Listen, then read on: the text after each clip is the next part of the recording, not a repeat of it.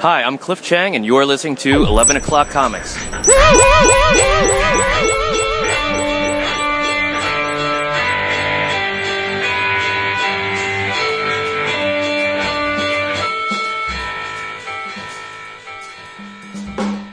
Pleasant. That was very good. Passable? Yeah, no, it was good. All that stuff. Good. Bruce Almighty is a completely underrated movie. And I know people throw that term underrated around like it's just because they think people don't think of someone or something, but it really is. I enjoyed that movie. Yeah. I like it. No, I like it a lot. It's like, yeah. No, it's not one of those movies that I return to every so often. Well, I was going to say, I remember seeing the movie in the theater, but I don't remember a thing about it beyond the stars of it. Maybe Bruce Almighty. Carella's great in it. Well, no, Evan Almighty wasn't a bad. It was a sequel, but but I think there was like Jim Carrey had like Adam Sandler, but Jim Carrey had a pretty cool sweet spot with Bruce Almighty, Liar Liar. Ace Ventura is funny if you're in that mood, but that's not that's not what I think of when I think of Jim Carrey. What's funnier than a swinging blowjob? Not much. When I took the kids to see it, they're like, "Daddy, what's going on?" Shit! It's like Jason taking his youngest to see Deadpool. It's like not a whole lot. Yeah, with my oldest, you dick. I know it was your oldest, you dick. He was 13 though. So, I wasn't prepared for the pegging scene. I'll be honest. But that wasn't very graphic anyway. No, it wasn't. Just might ask. No, the disturbing thing was that they all knew exactly what the joke was about. Yeah. Oh God, why do they know what pegging is? And while we're on the subject, Deadpool. Oh, I thought we were going to talk about pegging. No, maybe. Deadpool 2 is almost perfect. I know. I think they fucked up Cable. I know. That's a little guy. That's not Cable. That character on the screen is not Cable to me. I mean, he's fun. And the time traveler. Yeah, and but that's not Cable. God, that movie had Black Tom Cassidy in it. I mean, come on. I know. Racist. How great is that? Right? Hey, everybody. It's 11 O'Clock Comics, episode 586. And I am Vince B. Yes, you are. And I am David A. Price. Indeed, you are, landlubber, because I am Roronoa Zorro. Oh, here we go. It's like the first coming of all the shit that I talked about a million times.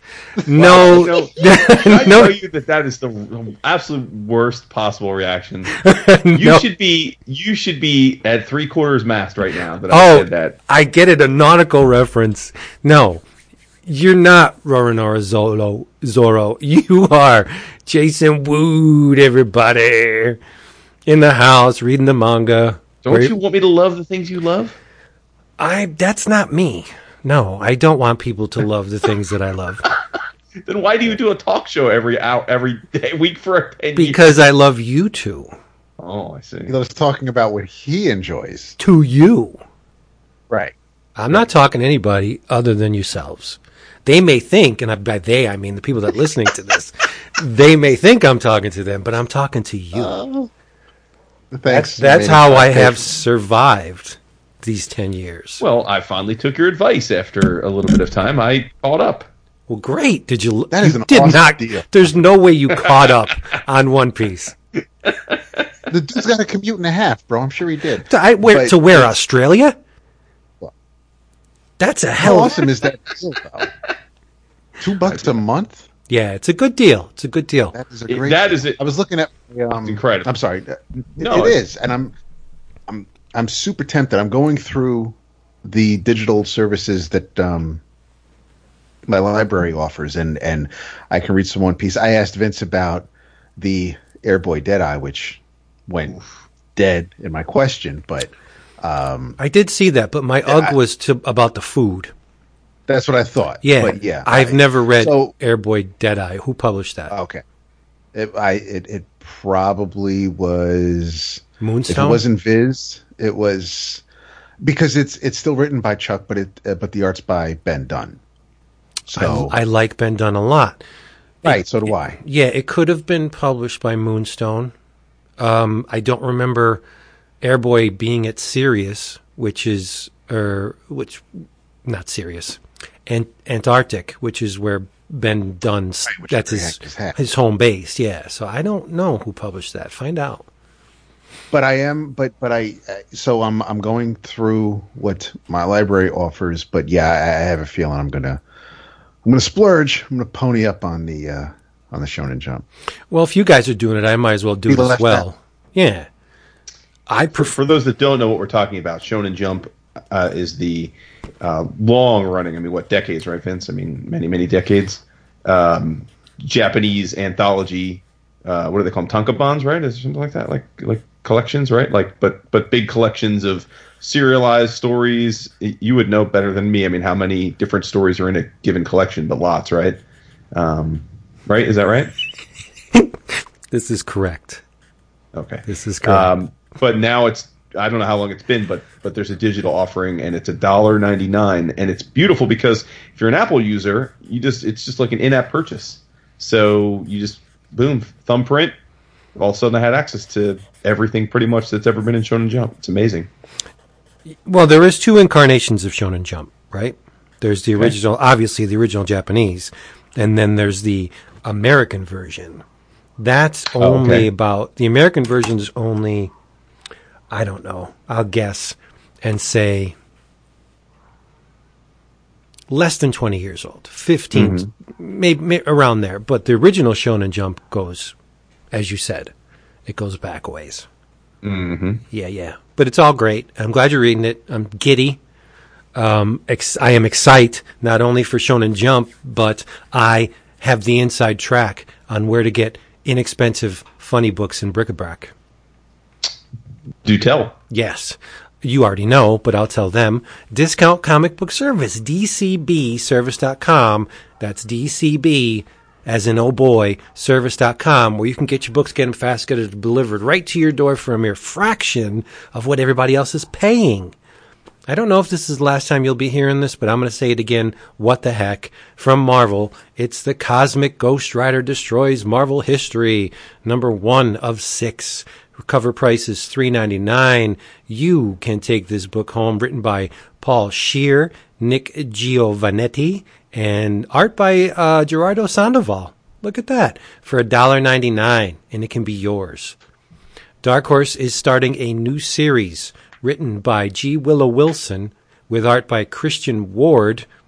I liked his work a lot on Odyssey, but unfortunately the book didn't sell all that well, and to be honest, I didn't understand all of it, but it was pretty. This thing is called Invisible Kingdom, number 1. And it's the regular drill, $3.99 cover price. You can has it for $1.99. And bringing up the rear, but not in our hearts, from Kodensha Comics. It's the first collection of Sun Takeda's Gleipnir. Now this thing is, well, it's Japanese, right? It's manga. So it's a little out there. It's a little ultra. It's dark, disturbing, sexy, and shameful. Everything that I look for in comics. This new sci-fi action manga stars a dominating teenage girl searching for a sister who became a monster, and a submissive boy with the strange power to turn into a ragged but powerful beast with a zipper down his back and a compartment on the inside just big enough to hold a human body. The sister jumps into the boy's body and I guess can control him. It's pretty cool. I'm looking forward to it. Great drawing by Sun Takeda. Cover price $12.99. Your price? 45% off that. It's $7.14. Jesus. Wow. DCBService.com does not mind late orders or order additions. Hey, add this to my order. Okay, it's on there.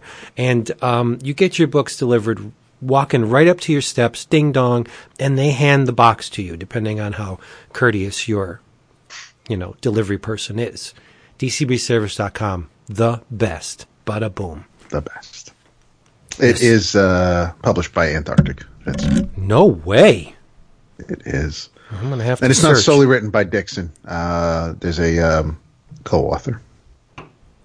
Well, whose name so Airboy's escapes me at not the beating moment. up on the homos then. That's if Dixon read it. You know how he gets, right? I do know how he gets. Yeah. What are we drinking? Who you asking? Oh, either one of you. Jesus, you know there's a process here. It's true. Jason, would you please tell me what you're drinking? Vincent, I am imbibing, drinking a new wine. Brand spanking new to me. What this? To me, it's going to be my 11 o'clockers new to you. Norfolk Rise Shiraz. And since it's named Norfolk, you might assume it's from the US of A, but it's actually from Australia. Shout out to Roland. Look at that. Mm-hmm. Is it tasty? Nice. I'll let you know right now. Hold on. Snap. Oh, snap. Live on the podcast. I like it. Yeah. It's nice. Nice and dry. Sweet. Good for you. Good for you. Yep. Well, Drinking, Vince? what am I drinking? I'm still sucking on some Pinot Noir from Barefoot. It's almost gone. Hashtag Pinot Noir. Miss Noir. Thanks, Caleb. Be a t-shirt. Yeah. Or a t-shirt. So this is nothing. I do not have anything new, and I'm not finishing off a bottle. This I opened for tonight because I finished my Wheat Ridge earlier. So this is this is 19 Crimes. Ooh. They're 2016 red wine. So bit of a blend. Doesn't let me know what the blend is. Table scraps, but it is still really, really tasty. So I might have more than one glass while we discuss things this evening. You got to have more than one. Come on. Gots to, For real. especially since, as Jason mentioned, it's probably before we hit record, but it was the second glass might lead you to think it was celebratory because it was a really good week for comic books this week. It was an excellent week. I think Seriously so, too. was. I think so, One of those too. weeks that you just like, man, this is why I love this hobby. Seriously. And you know what? And so not for nothing. Yes, we absolutely. I mean, they're our sponsor. We absolutely adore DCBS. I love when I come home and there's a box and I open it up and I see, I forgot what I ordered 2 months ago, and it's awesome. But after not having one for so many years, and now I have one that I can actually walk to, but there is something about walking to a comic shop, seeing what came out, and I know what came out because in the patron Slack we post the new releases for that week, and so I know what I might see at the shop when I get there, but there's something about walking into a comic shop, seeing what's there, and buying something that you were expecting to get, but then going, why the hell not, and picking up something else, which I did this week, which is something Vince and I will probably talk about because I don't think Jason read it, but and well, we don't have to. No, we But will. If it's the one I think you're talking about, But we can talk about it.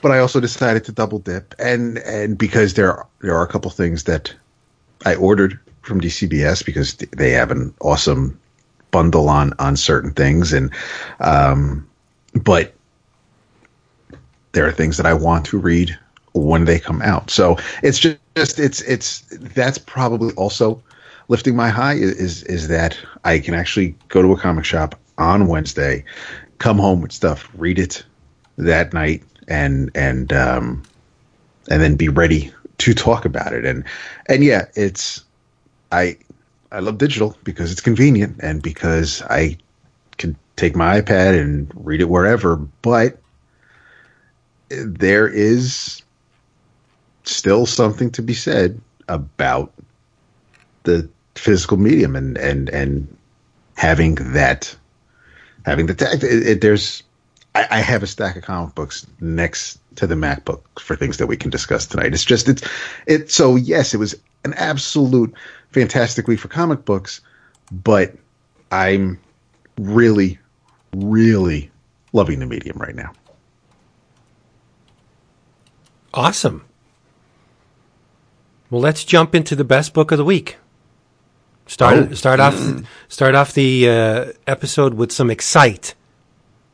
And you may, your opinion may differ, but I'm thinking the best book of this week was written by Donny Cates with art by Jeff Shaw and Marte Gracia. It's Guardians of the Galaxy #1. Wow. No. It was it's a great first issue.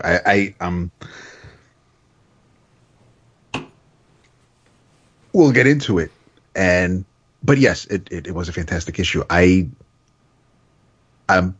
gun shy on saying it was the best thing I read this week, but it was an absolute blast. Okay. For you playing at home, here's the rub. In case you didn't know, Thanos is dead. Gamora be decapitated. Yes, Gamora cut his head off, and he has traveled to the great beyond, but not without a contingency plan. And that is why his son Eros, aka Star Fox, gathers together all of those that had been affected by the Mad Titan, and if that was the case, they wouldn't all fit in Sanctuary. But needless to say, all the major players show up for this little unveiling. Well, I'm getting there. On this little unveiling, you got the Starjammers are there, and Darkhawk, and Cosmic Ghost Rider, Silver Surfer, the Wraith is there, the Shi'ar Imperial Guard is there, Adam Warlock, Firelord's there, Howard the Duck for some reason is there with Cosmo, which is cool. It's always cool. Phyla-Vel's there. Moondragon. So there's a lot of people there who have been affected by Thanos, but Eros has gathered these people because they're the ones that will get their hands dirty. They're not adverse to taking a life when the situation demands it. And this situation may demand it because when Thanos passed, he had a plan, of course, that his consciousness would be, in a sense, downloaded into a new body. And they don't know whose body, what body, where the body is. And that's Thanos' whole thing. He plays, Eros plays a recording, and Thanos says, ha, ha, ha, you may think I'm dead, but guess what? I'm coming back, and you'll never know where. It could be one of you in this very room. I'm going to inhabit a new body. I'm not saying where it is, but y'all got to be on the lookout because I'm coming back, bitch. And bitches. And the thing is that because Gamora was on the scene, she's now public enemy #1. There's a mad rush to end Gamora's life. Meanwhile, I don't know how we got to this point because I didn't read the last volume of the previous Guardians of the Galaxy series. But Peter Quill and Groot are tooling around in not the Milano, but a ship called the Rider, named after not Richard Rider, but Winona, which is crazy. And Groot can talk. Groot can talk. Yep. I don't know why Groot can talk, but he can. And he's all punky. Literally, he's got spikes. A mohawk of spikes, and he's got spikes on his shoulders, and he's not growing them. He's carving himself into spikes. And Peter and Groot were going to nowhere. Pretty much an omnipresent spot in the Guardians of the Galaxy, at least post Bronze Age run. And when they get there, they're shocked to learn that nowhere is nowhere. It's not where it's supposed to be because it had journeyed to the site where the meeting of Star Fox and all the people have gathered, and the Black Order. Yay! The Black Order appear. And what do they want? What would the Black Order want? Well, they want Thanos' body. And I found this very hard to believe. This was the one thing that I went, But the Surfer charges Beta Ray Bill with guarding Thanos' body. And he doesn't succeed in that task. The Black Order take Thanos' body, but not before they open up a rip in the very fabric of space, and a bunch of people are sucked through.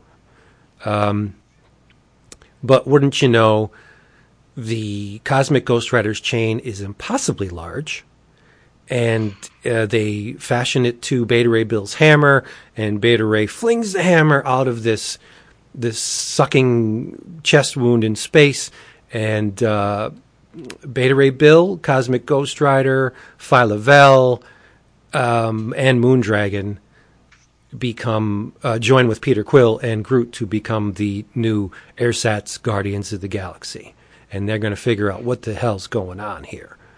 But page for page, pound for pound, I thought this issue was 99.9% perfect. It's just that Beta Ray Bill thing that I was just like, I don't know. I'm thinking Bill. My man like that. I'm thinking Bill would pound a gigantic divot in any of those Black Order, but suspension of disbelief, whatever. I get it. It's just to set up. Bill has guilt now, and it's going to play out probably somewhere down the line. That's cool. As long as you put Beta Ray front and center, I'm fine with it. That's great. But, wow, I thought this issue was really good. Really good. Samesies. Yeah. Well, this team's obviously worked together before to critical acclaim. Yeah. I think that Jeff Shaw looks even better than he looked before, and he was already great. I think this was impeccably drawn. People draw Groot in a million different ways, and sometimes I don't vibe on it. This was yet another new way, like you said, a spiky version, but I dug it because it fit with his new punky teenage attitude. Yeah. So I thought it looked great.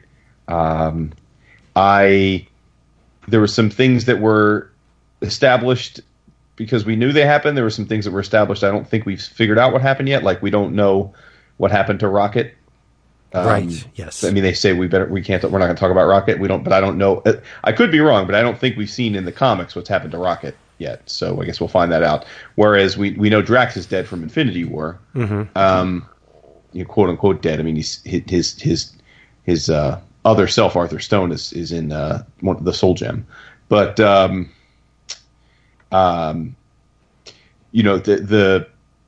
Phyla was obviously a member of the original Abnett and Lanning incarnation of the Guardians. Yep. So it's like she's coming home, although this is a different Phyla from a different dimension. So I presume she doesn't have any recognition or memory of being a part of the team. But man, I thought it was great. The one thing I was thought was funny is when Eros is saying, "Listen, y'all are here because you're willing to do some dirty work, and we need to kill everybody that we think could be Thanos' new body before they have a chance." And he puts up a screen full of possible characters. There were some. I mean, Daredevil? What? Yeah, Luke Cage. But he does say not only strength, but influence, too. No, I know, which is why I think that's silly. They're not influential. I mean, like... Black Panther is. No, but I didn't take issue with Black Panther. But it just seemed a little convenient to me. Like, okay, I get it. The premise here is that anybody... Could be anybody. Yeah, it could be anybody, Yeah. and we're going to have crossovers, and I assume this is maybe part of what War of the Realms is going to be about. Yeah, could be. Because the preface... Well, especially with the Shi'ar and the... Right, yeah. Right, but the very first page, when we don't know it's Star Fox, and he's saying, I've never seen the galaxy in this kind of state. There's deities fighting against deities and bloodshed everywhere, and I don't know if the word realm was mentioned, but it kind of does set the stage for War of the Realms. But now you guys have to educate me on Kamala. Does she really belong on that spread, or is that just them saying, "Hey, it's the hotness"? Because she's a popular character, right? She is. I mean, she certainly belongs in there as much as like a Daredevil would. Okay. Which is much more powerful than Daredevil from a. But yeah, but I mean, but I know more influence though. I mean, if you're Thanos and you want to pick a suitable body in which to return, there's a couple on there that really fit the bill. Mephisto, sure. The Hulk, Odin. Yep, Odin, exactly. Even Loki. Yes, Loki. But I wouldn't necessarily pick Ben, the Thing. I mean, Or Sue. Yeah. Or Ghost Rider. I mean, there's just, it's... maybe Jean if he can get the Phoenix thing kicking in. But, I mean... Is that Malekith? Because it's not, his face isn't scarred. I think that's the Wraith. Okay. Yeah. Who's pretty damn powerful, but not... And what's up with all the goddesses of death being in love with Thanos? Hey man, it's just, well, it's either he's in love with death, and I'm thinking that because the last time there was that Unworthy Thor miniseries where Hela and Thanos, because who was Hela's in the nah. it was Corvus Glaive's woman and someone else. It was a wild miniseries. I love that miniseries, and that was, I think, the first time there was a Hela and Thanos type connection. And you guys aren't caught up on Jason Aaron's story, are you? No. Okay. No, and actually, and I mean, not to beat that horse, but when I picked up, because I didn't read Jane's final issues, so I picked up 700 through 705 or whatever. So I still have to read those. So then I will. Okay. Well, read the rest. No spoilers, but Thanos does appear in Jason Aaron's recent Thor. I'm not okay, and there is a connection. Makes sense. Okay. Yeah, I have a. So you weren't surprised by that, then, Vince? No. No, and I don't think I was thinking about that miniseries, but I mean, knowing that there's even a more recent connection, that's pretty cool. I like. I mean, this felt like almost like a Guardians of the Galaxy Volume 3 movie. I mean, even right to the title page, to the credit scene, because you have Cosmic Ghost Rider about to say, I ain't a member, no damn, and then ellipses, and then you turn the page and there's the title. So, yep. I got a kick out of things like that. I think I love, Contest of Champions type spreads and Muhammad Ali versus Superman, where you get to look at all the characters that Shaw has drawn, and like, oh shit, it's fucking Hepzibah of all characters, and I do too. So I mean, and yeah, there's Darkhawk, but I mean, you have all these awesome characters, and it's just, this was a story that this was a first issue where I think you definitely would have benefited if you caught up on Duggan's Guardians of the Galaxy, because I'm pretty sure the whole Groot thing probably ties into that, because there was that one dude early on in that series where I think he was planting mini Groots or growing them, and so that may tie in, that may have led to Groot being somewhat different than what we're used to. I haven't finished Infinity Wars or any of the Warps tie-ins, so tread carefully. I'm not current on all things Marvel Cosmic right now. I enjoy the hell out of Cosmic Ghost Rider, but I wasn't, any questions I had, I figure I'll be able to get answers to, and even reading back a couple of months, I'll be fine. So it's not, I didn't keep scratching my head throughout the whole issue. I know who the characters are. I know what they can do. The rappers may be a little different, but overall, this was extremely easy to follow. And Capes hits the ground running, and Shaw is just an amazing talent. And I like how they and that's nothing new. I mean, we've enjoyed his work on God Country and on Thanos, and it's there's the reason why in the movie the ship was called the Milano is Gunn's infatuation with Alyssa Milano, and here I'm guessing that's just using the Quill movie character, kind of porting him into the Marvel universe and running with that, 80s, 90s teenish vixen and just naming another ship after another crush or heartthrob. But I thought it was the Pepperidge Farm cookies. That's why they named it the Milano. No. So I just think I love the setup of the team. I mean, Guardians of the Galaxy have gone through a ton of iterations. I mean, it's like the Justice League or the Avengers these days. So there's usually that one or two characters who kind of bridge the gap, like Detroit era Martian Manhunter and Aquaman. But there's the everybody you're used to seeing in space. And like you mentioned, Phyla Vell was a member of the Atlantic Run, and Cosmic Ghost Rider. I mean, that's your new hotness right now, as much as everybody loves Ms. Marvel. It was an absolute joy to read. It was a fantastic first issue.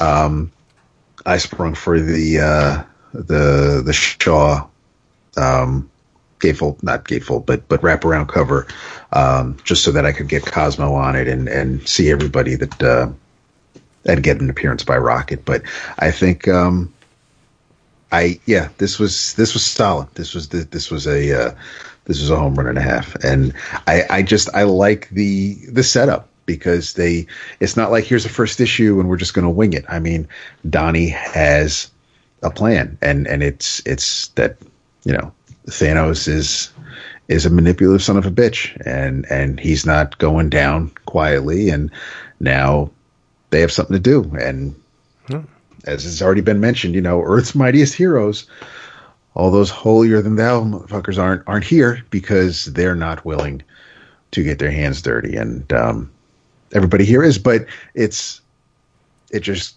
I guess, shows you that Star Fox isn't the maybe happy-go-lucky Avenger you used to read back in the 80s. Because this is serious. This is big business. So I'm definitely in for the ride on this one. It was fantastic.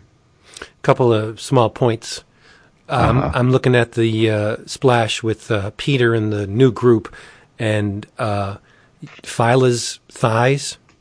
You are not knocking her over. She is built like a brick shithouse. Look at her. Mm-hmm. Oh, sure. Her thighs are massive. Mm-hmm.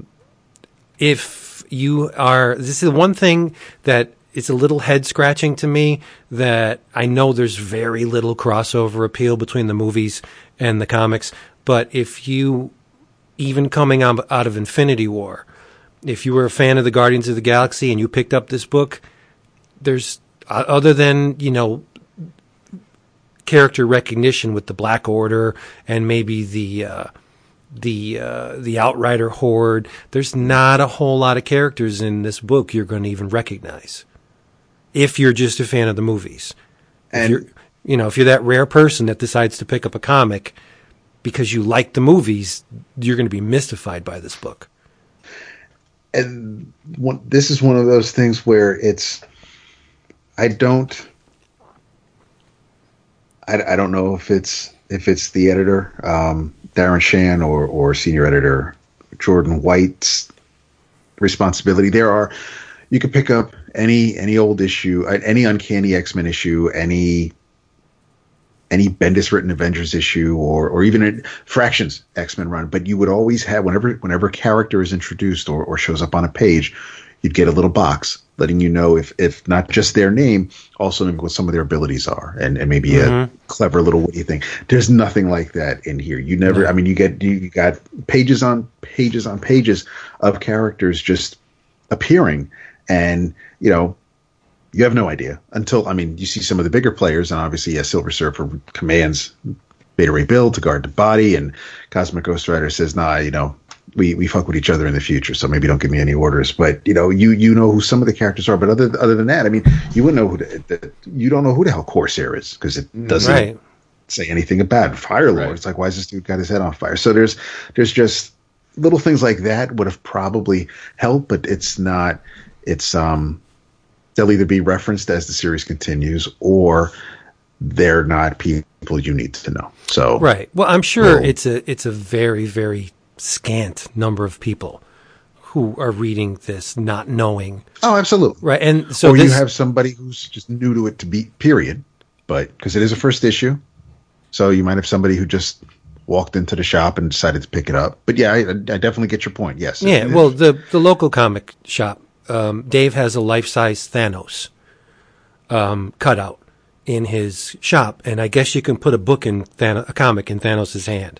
And he Facebooked an image of this giant cutout Thanos from the movie with a copy of Guardians of the Galaxy, saying, you can't buy it today, come in tomorrow, but we're going to have a lot of them. And his Facebook reaches, you know, people that aren't comic readers too, but you know, and he was smart enough to do the tag. So when you put Infinity War on a post, you're going to get people who have seen the movie, right? But I'm thinking, and I'm fairly certain, this book was created for comic fans. I mean, this is a cosmic Marvel fans, you know, pretty much a dream, because all these great characters. And lastly, line of the issue goes to, no surprise, Cosmic Ghost Rider, when Gladiator's saying, you know, somebody should have went back in time when this fucker was a baby and killed him. Yes. And he goes, oh, you know, I knew I should have shot that baby in the face. Baby in the face as he's drinking. And what kills me is as soon as the Celestial Head blasts a hole in the place, Cosmic Ghost Rider reaches for his helmet. It's like, dude, you're in space. Your head's on fire. Like, are you really that? Like, can you not breathe in space? I'm a little bit. Got to keep up appearances. I know. I love the quirkiness of the character. It's fantastic. I pre-ordered the upcoming mini, where it destroys the Marvel Universe. I can't get enough of the guy. But and I ordered the Donny Cates hardcover because it includes the Cosmic Ghost Rider mini. Tell me about it. Along with Thanos, so I'm all on that. But there was another book that I read recently that just started that did include editor's notes, which again, because this did just follow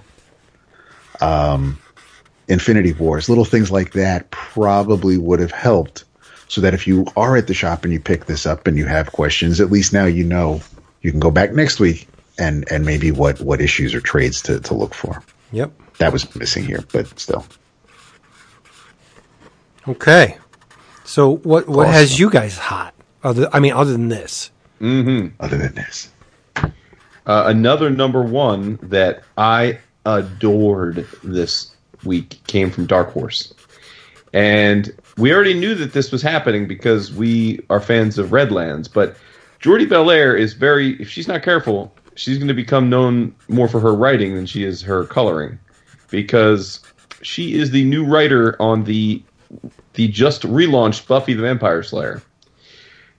She's the writer. Is that from Dark Horse or is it Boom? Oh, is it Boom? Oh, maybe it's Boom. Boom. Oh, okay. My apologies. Easy mistake to make. No, it's they switched the license. Okay. Yeah, cool. we went to, because even Firefly is with Boom. Oh, now. Perfect. Okay, so Boom. Apologies. So Boom, but written by Jordi Belair with art by Dan Mora. And so good. Yeah, I know. And it was absolute. So a little backtrack. I really enjoyed the original Dark Horse series. I loved the TV show. I loved it. My wife and I watched it together. Every episode had the box set. I think I actually gave the box set to Wooder for a Christmas exchange gift years ago. But loved the show very much.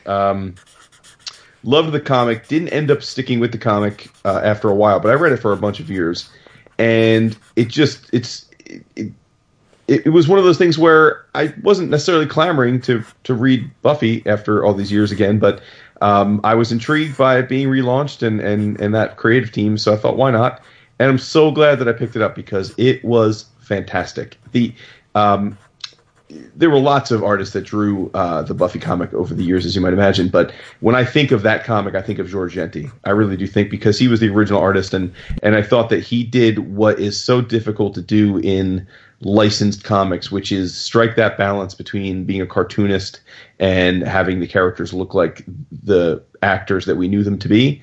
I think we're all in the same boat. We don't like it when it gets too photo referencey and it loses some of the magic of it being a different medium. On the other hand, I don't know that I want the characters to look completely different from the actors and actresses that played these characters, because how could I get those images out of my head? So Mora does as good a job as Genti did. The characters very much, if you watch the show or know the TV show, look like those characters, but in no way is it photo referencey. He's just drawing them and he's evoking those characters, and I just adore that. I think it's a very, very difficult thing to do, and he pulls it off fluidly. It's also interesting because it is essentially a reboot. This picks up 3 weeks into Buffy being in Sunnydale. And she's just meeting Xander and Willow. She's just becoming, people are just becoming aware of her at the high school. She has just come from LA. So it's not all that different from the original. But it is a bit of a reimagining in that it does take place in modern times. They have cell phones. Certain things are a little tweaked. Like, for example, we find out right away, it's well known that Willow's a lesbian. Like, that is not a in the TV show. That was years into the show that she became a lesbian, or at least became out as a lesbian. In this case, but yes, she's not a witch yet, because she talks about it. So it is pretty much the softest of reboots or modernization of the original Buffy incarnation. But Buffy's working at a fast food joint, and Willow and Xander are just having dinner there, and they leave, and a vampire attacks them and is gonna go after them, and Buffy, of course, comes out and kills the vampire, and that's how they strike up a friendship. Giles is there as her watcher. Her mom is in the picture. We meet Anya. We meet a bit of a big bad. I'll save who that is for now, but I just thought it was fantastic. It's just Geordi, who is, I think, our age, maybe a little younger, but I presume she was a big fan of the original TV show, because the characters felt and sounded and had dialogue and personalities that were just like the characters in the TV show. It really felt like I was just reading a great adaptation of the TV show, and it's been 20 years since the show debuted, I would assume, give or take. So just absolute home run. Loved it. Definitely going to keep going with it, and definitely credit It Is Boom. You're right, because they are off to a riveting start. I actually ordered the Firefly as well, although I haven't read them. I have the issues here somewhere, but the first or second issue. But this was terrific. Geordi did a great job, and Dan Mora, who I haven't read a lot of his work. I've seen more of his work on Instagram and that sort of thing. He does do great commissions. I'm definitely a fan of his art, but I have not read many of his comics, and he's just ideally suited for this kind of book. So super, super fun stuff. He seems to do a lot of work for Boom. I think he did the Power Rangers. Yeah, exactly. He's done a lot of the WWE covers. He did the Spirits of Vengeance, I think. That miniseries. He was one of my favorite. He may have been my cover artist of the year last year, but it was I am a big fan of his style. Yeah, absolutely terrific. Now I forget. I'm pretty sure, Vince, you detested the show, right? You would be correct. He detested the musical episode. I know that. I enjoyed it. Yeah. Yeah, I tolerated it. up until the music episode because there wasn't a whole lot on back then. Yeah, and once the musical episode, I'm done with this. Yeah. And did you? I have a feeling you didn't watch it, Depp. Oh, I loved it. You did? Okay. Oh yeah, no, I watched every season. Awesome. Okay. I did buy think one. You got to first read this couple because it's anyone that liked the original TV show, you're going to love this issue. I will check it out. Yeah. Perfect. I bought one issue of the Dark Horse run. Well, right? Why would you be into the comic if you didn't care for the TV show? But. Right, but because Richard Corbin did some art inside. Nice. So I bought it. Yeah. So yes. So 2 number 1 home runs. Was there a third? For me, yes. I do know you read it. I don't know your feelings on it, but because I'm just on a roll with the guy right now. He's your beau. He's your new boo. He is my new beau. It's Naomi #1 by Brian Michael Bendis, David Walker, and Jamal Campbell, and I think it was this was the kind of first issue where you're looking for answers just like the titular character is. She's a young girl who was adopted. She's a teenager. And she seems to be infatuated might be a word, but she is the issue starts off with a knockdown drag out fight between Superman and Mongol that lasts in the town center a whopping 17 whole seconds, and Superman and Mongol hit the ground, destroy some property, and take off. And now the whole town is just blown away because this never happens here. It's just completely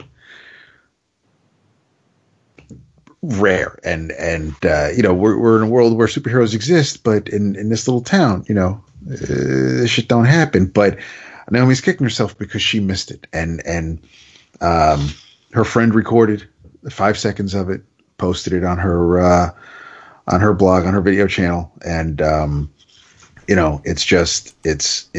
this was the dialogue here. This was probably, after working at DC for the past few months, this was probably the most Marvel Bendis-y book I've read at DC so far. Mm-hmm. The conversations, and he still has, that teen speak.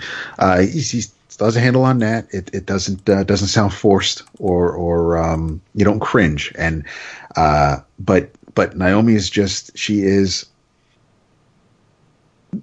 just fixated on, I don't know if it's just superheroes or if it's superheroes in general or if it's just Superman, but she just seems to be, she's doing Google searches. She's looking up to see, if Superman's ever been in Port Oswego before. And, does he, their Google history is just, shown on these awesome double page spreads by Campbell. Campbell is an amazing talent. I think his facial expressions on the facials on a lot of the characters are amazing. This almost feels like the art reminds me of some Image books. It's just, it almost, I see it as a digital painter, right? It seems like it's digital painting, but because there's a glossy finish to almost a 3-dimensional finish to the characters. Right. Yeah. Maybe not as stiff as some of, and not the Brandon Peterson is stiff because he recently did an issue of Superman and that flowed nicely. But there's definitely movement, but it's not just straight up drawn. There's some digital manipulation to move the story along. Naomi's boss looks an awful lot like Felicity Huffman, but the next day Superman comes back to kind of clean up the mess he had made the day before. There is one page that Vince would absolutely love because of the 4 panels where our 3 characters are in the foreground talking. the 4 panels in the back are exactly the same with the crowd Yeah, cheering. I hate that page. I'm looking at it I right know. now. It's like, oh, the crowd amazingly got frozen in place just because of Because their conversation is happening so fast. Because Get they're outta girls. here. and they Come talk. on. Just yeah. But Naomi has to, she meets with a therapist or a counselor. She and it seems to be a meeting that's been going on for a while. We don't know really anything about Naomi's home life or anything before this day, except until you kind of get to the last page, because she is just there's a she goes and hangs out with her friends, and apparently there's some urban legend, there's some myth, some rumor that there was a big superhero something in Port Oswego back when we were babies, or just before we were being born, or something like that. And Old Man Jimenez told that story a long time ago before he croaked, is what one of her friends says. And Naomi's like, well, wait, did he? She kind of just stops in her tracks, eyes all wide. She's like, well, did he say when exactly? And so now this is just another little nugget she's holding on to, and she is extremely inquisitive. There's something gnawing at her that she needs answers. And she goes and talks to D, who runs a garage, or he's a mechanic, and he the conversation is kind of short and curt. He doesn't really have much to say, but she asked about so Superman it's not the first time that that whole Superman thing that happened yesterday. That's not the first time something like that has happened here. And I was wondering if you remember the other time.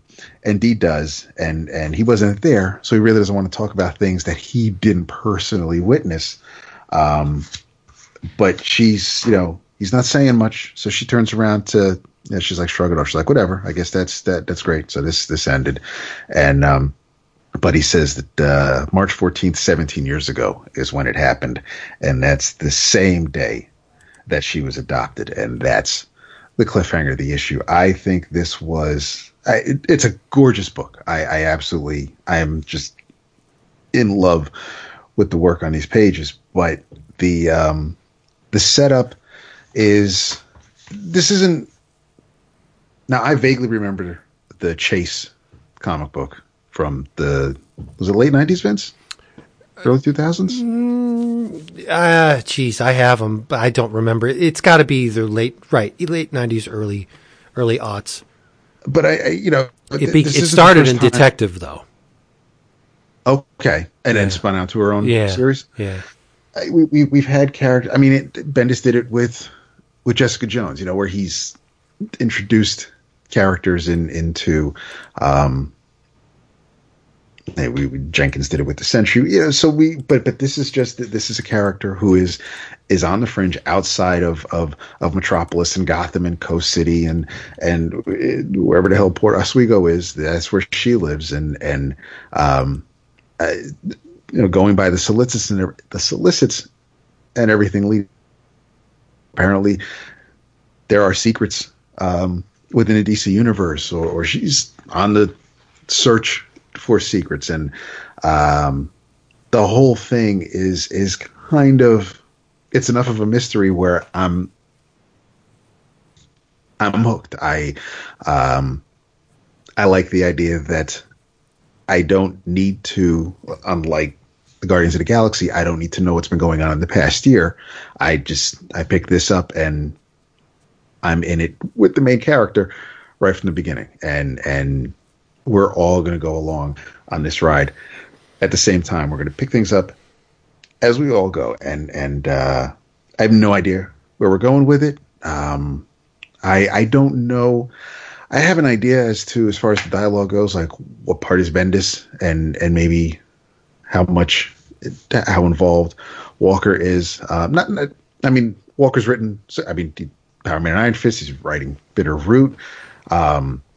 He wrote Shaft. I don't know if David necessarily has his own distinct voice, but I think there are some ideas that are definitely David's, and there are some that are absolutely Bendis's. But I think this was another solid first issue for me this week. I finished it, and this was one of those books that I immediately wanted more. I'm dying to find out where we're going with it. Chase was 1998. That's late 90s. I'll go with it. Only lasted 10 issues if you count the one. Oh. I was going to say 12, but okay. Yeah. Good series, though. Yeah, I got to read it. Jason, do you have any comments on Naomi? Yeah, I thought Naomi was awesome as well. I mean, Dap was on a roll there, so I didn't want to interject. But no, I think you're right to say that this is the most Bendisian comic so far, and I think by design, right? I mean, this is part of his new imprint, and it's a character that is somewhat inspired per what he said on Suntress's show, his kids, and so I think he wanted to make a book that reminded his daughter of, or as his daughter could identify with.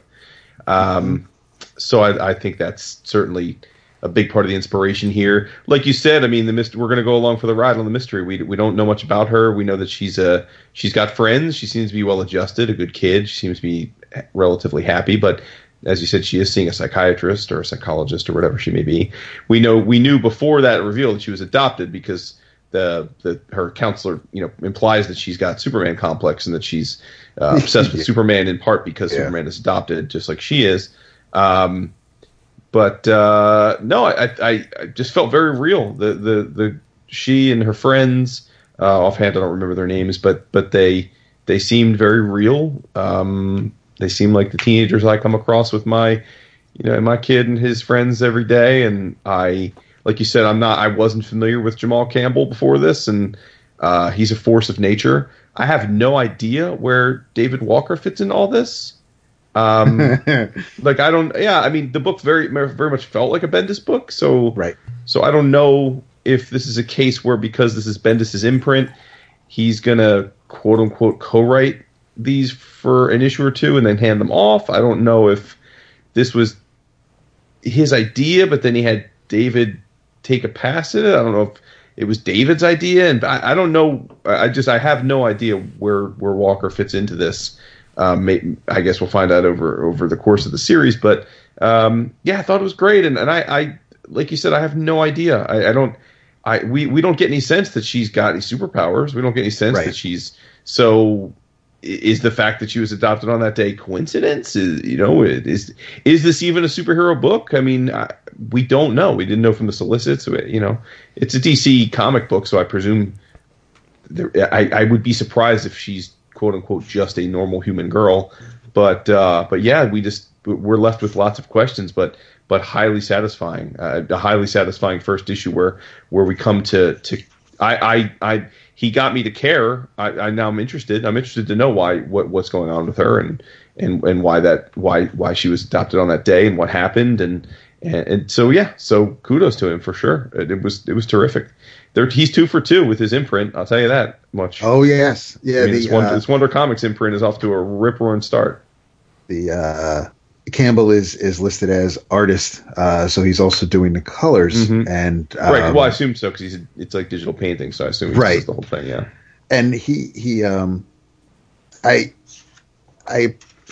the first double page spread, kicking it off when Superman is having his big knockdown drag out. There are 2 characters on the on the third page on the right hand side, and the 2 women one is running away and one is being blown back. And when you turn the page and you see as fast as Superman is flying out of town with Mongol, the first woman has run out of the page. You just see the back of her, and then the one who was falling down is now actually on the ground. So I think and even when Naomi's at work and there's things going on outside, Jamal doesn't skimp on the other characters. Just the monotony of the day to day, and there's not a whole lot of empty spaces, and whether Jamal's got a bunch of digital backgrounds at the ready that you can just slap into any sort of panel or setting, but there's a lot to take in visually. Completely agree. But so yes, Vince, 3 for 3 with the number ones this week. Good for you guys. So aside from that one page, Vince, did you have? I don't know if you've read it. I just thumbed through it. I got through half of it. It's not for me. No, I No mean, heart. no. It's I don't care about this kid. I really don't. Sorry, I just don't. But no, it's like you guys said. The visuals are stunning, even though the backgrounds in some of the splash pages are repurposed. It's. I mean, they had to have been drawn at some point. So what he uses, or at least. Right, but the background on the splash page when it says Naomi and Superman and Mongol are fighting, it's the same background for the next 3 pages. Right. And I'm just saying it's I don't if you can pull that off, and I believe he did, because it does happen in the same location. Great, sure, it's right? Just, I don't have a beef with any of the visuals in this book. He's obviously very talented. That's one of those things where it's Bendis really kind of just rolling with the whole McCloud's Understanding Comics thing, where he's obviously breaking things up with panel borders, even though it's the same long stretch of road, because of the panel borders and the action with the characters in it. Obviously time has passed, and whether it's just split seconds or not. But that's a very Bendis-y thing, where you have a conversation going across 3 panels, and it's just people walking across the street instead of just having one widescreen panel. We're going to take up 2 pages, because Jamal drew it and it's pretty, so we'll just use it. And whether that, I don't think it's to pad out the issue or anything like that. But no, I'm just teasing you though. But so it works for this guy and it doesn't work for Deodato and Infinity Wars. Just teasing you. Oh, you mean with Deodato's Neo? The same. It's the same approach. Panel type things with the Deodato's panels were just breaking up panels because it looked quirky. I know what you're saying with the Thanos, with the Infinity. Yeah, no, I didn't. It was weird. It was the panel was being cut like down 3/4 of Thanos' face. It's like, how is that anything other than just because I can cut a panel there? That was no passage of time. That was no. But it's close. But anyway, no, hey guys, eat it up. If you liked it, just go with it. It's not for me. Way to bring us down. No, I know, right? I'm not. No, what am I saying? I'm saying love it. If you love it, hug it. That's what I'm saying. I'll hug something else. Jason, what else you got? I mean, damn! I just talked about 3 books, dog. What do you shit? All right, I got lots to talk about. If you want to follow, I'm pretty sure you guys didn't read this. It was published by IDW. And I want to hear about it. It was written and drawn by the same dude, Mateus Santoloco. And color art. Teenage Mutant Ninja Turtles, dude. Yeah, and that's exactly what this is. Oh, that's coincidence. Oh, that's what this is. That's what this is. And he's back on it. No, he's back on a miniseries. Oh. With color art by Marcello Costa and Santoloco. So he does most of the lifting here, Mateus Santoloco. It's called Shredder in Hell. Oh, yeah, I did not read this. Now, admittedly, I'm not all caught up on the Turtles. If Wachter draws the book, I will gladly sit down and make time for it. But Dave doesn't do 12-issue stretches. He'll do maybe 4 or 5 issues, and then someone else comes on for a little while, and then Dave comes back to the book. So if Wachter draws it, I sit there and read it. And this issue, we're pretty much brought up to speed quickly. Shredder and Splinter are going at it, or they did go at it at one time. And Splinter's like, Oroku, you gotta part ways with this this power inside you. It's going to consume you. It's not good. Remember the dream. Remember we were kids and we were playing and we had the dream and we were simpatico and we were loving each other and the world and everything in it. And you, somewhere along the line, you became the vessel for the dragon god.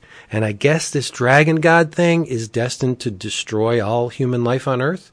And that's the power that makes Shredder. But we're told that Oroku Saki is the latest in line of reincarnated souls. He used to be Takeshi Tetsuo, who was the founder of the Foot Clan, and that there was a darkness there that spilled over into the next incarnation, which is Oroku Saki, and that bad mojo crept in, and I guess it allowed this dragon god to take hold of Oroku. Well, anyway, at the culmination of the battle,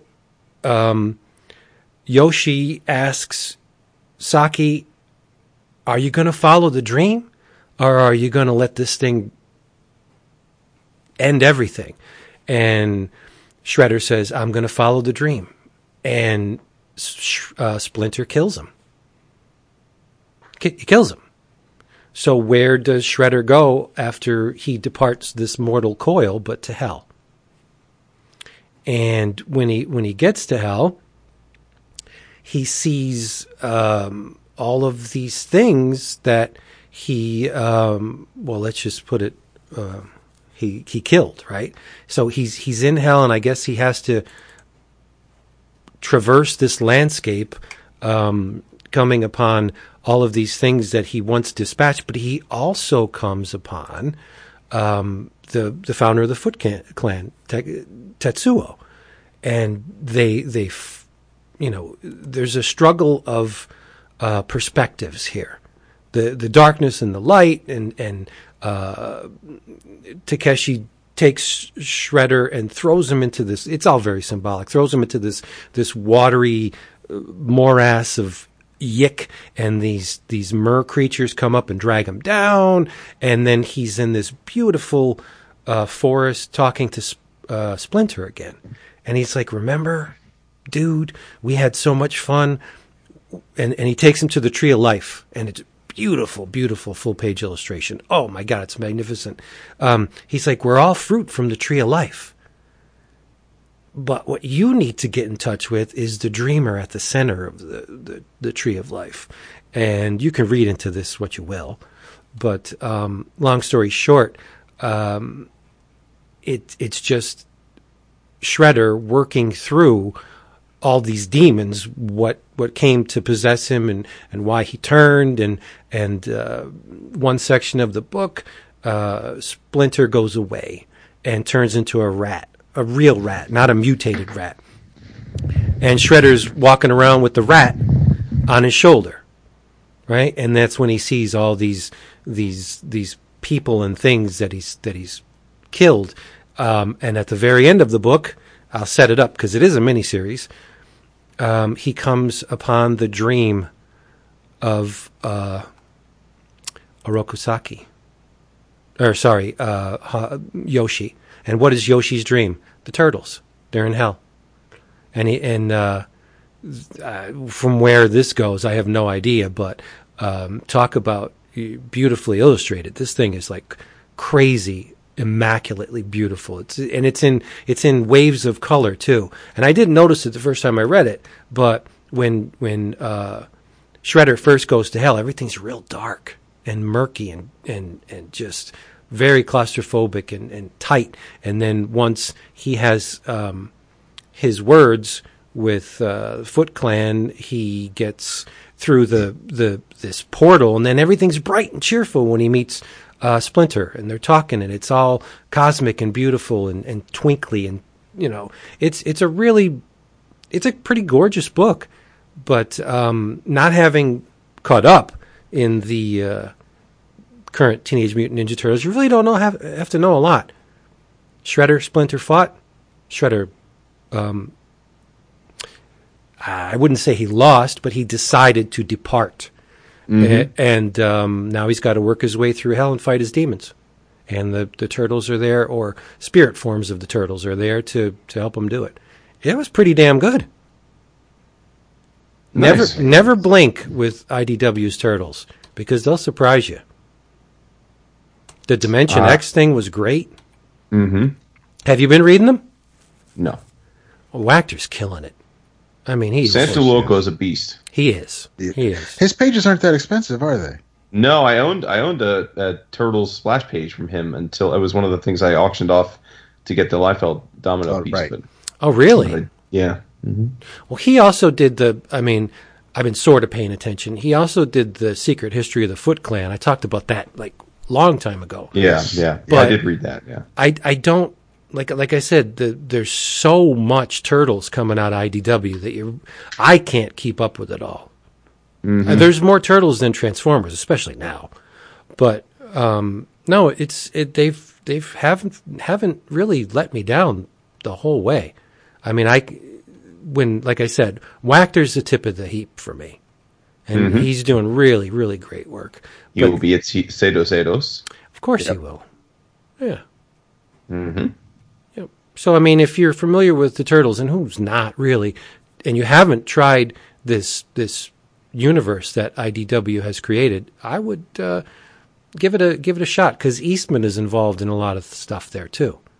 So you get one half of the OG. Right? It's true. Yep. Loved it a lot. Love it. Love it. We really should talk about Martian Manhunter, because people are going to start crying. We had it in the gallery for last episode, and unfortunately, you had it in the gallery. Well, yeah, and unfortunately, we didn't get around to talk about it. But it's redundant. It's redundant to say that Riley Rossmo is a force to be reckoned with. But it's expected to say, "Oh, this is the best thing he's ever done," but it's the best thing he's ever done so far. Jason? And the man I don't know if I can Shadow. say that. Yeah, the Batman Shadow was ridiculous. It was ridiculous. It made me like the Shadow. So, but this is a ridiculousness of a whole different stripe. He's inventing shit in this book. Yeah. Where in the Shadow he was working with fairly. It's almost like he's putting the pencil down on the page and moving the page around under the lead, and whatever the hell the Martians are forming. It's. I don't. This is the kind of you would hit some peyote and then work on this. This is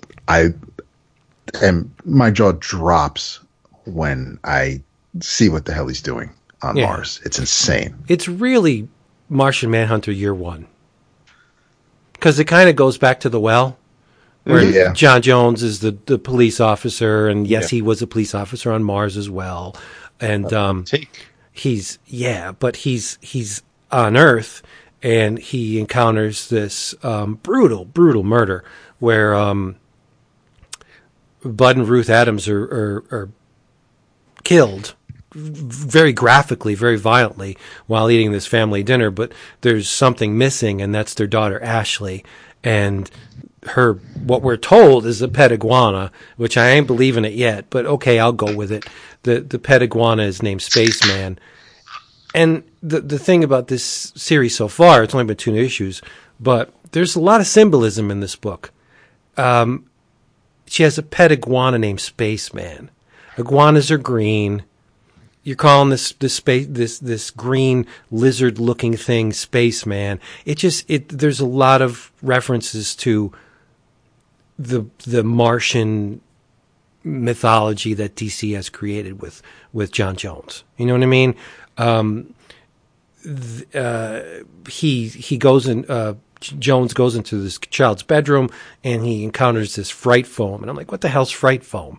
But later on in the issue, we're told that it's traumatic emotional residue, because the Martian Manhunter picks up on this stuff, right? He's very attuned to feelings and emotions, and he deciphers that there may be something not on the up and up here, but the partner doesn't know that he's a Martian, and they get into a car wreck, and where there's a car wreck, most often than there's fire, and that's John Jones's Achilles heel, and he goes into this mid transformation where he's all goopy and elastic and undulating, and she frickin' Diane, she frickin' freaks out. She's like, "What the hell are you?" But it's a cop procedural thing where we're trying to find out what's going on with this murder, but it also goes back to Mars, where yes, as Jason said,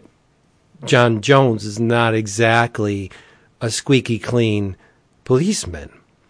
And they get into the social traditions of the Martians, and when they combine, they unlock all of the areas of their mind.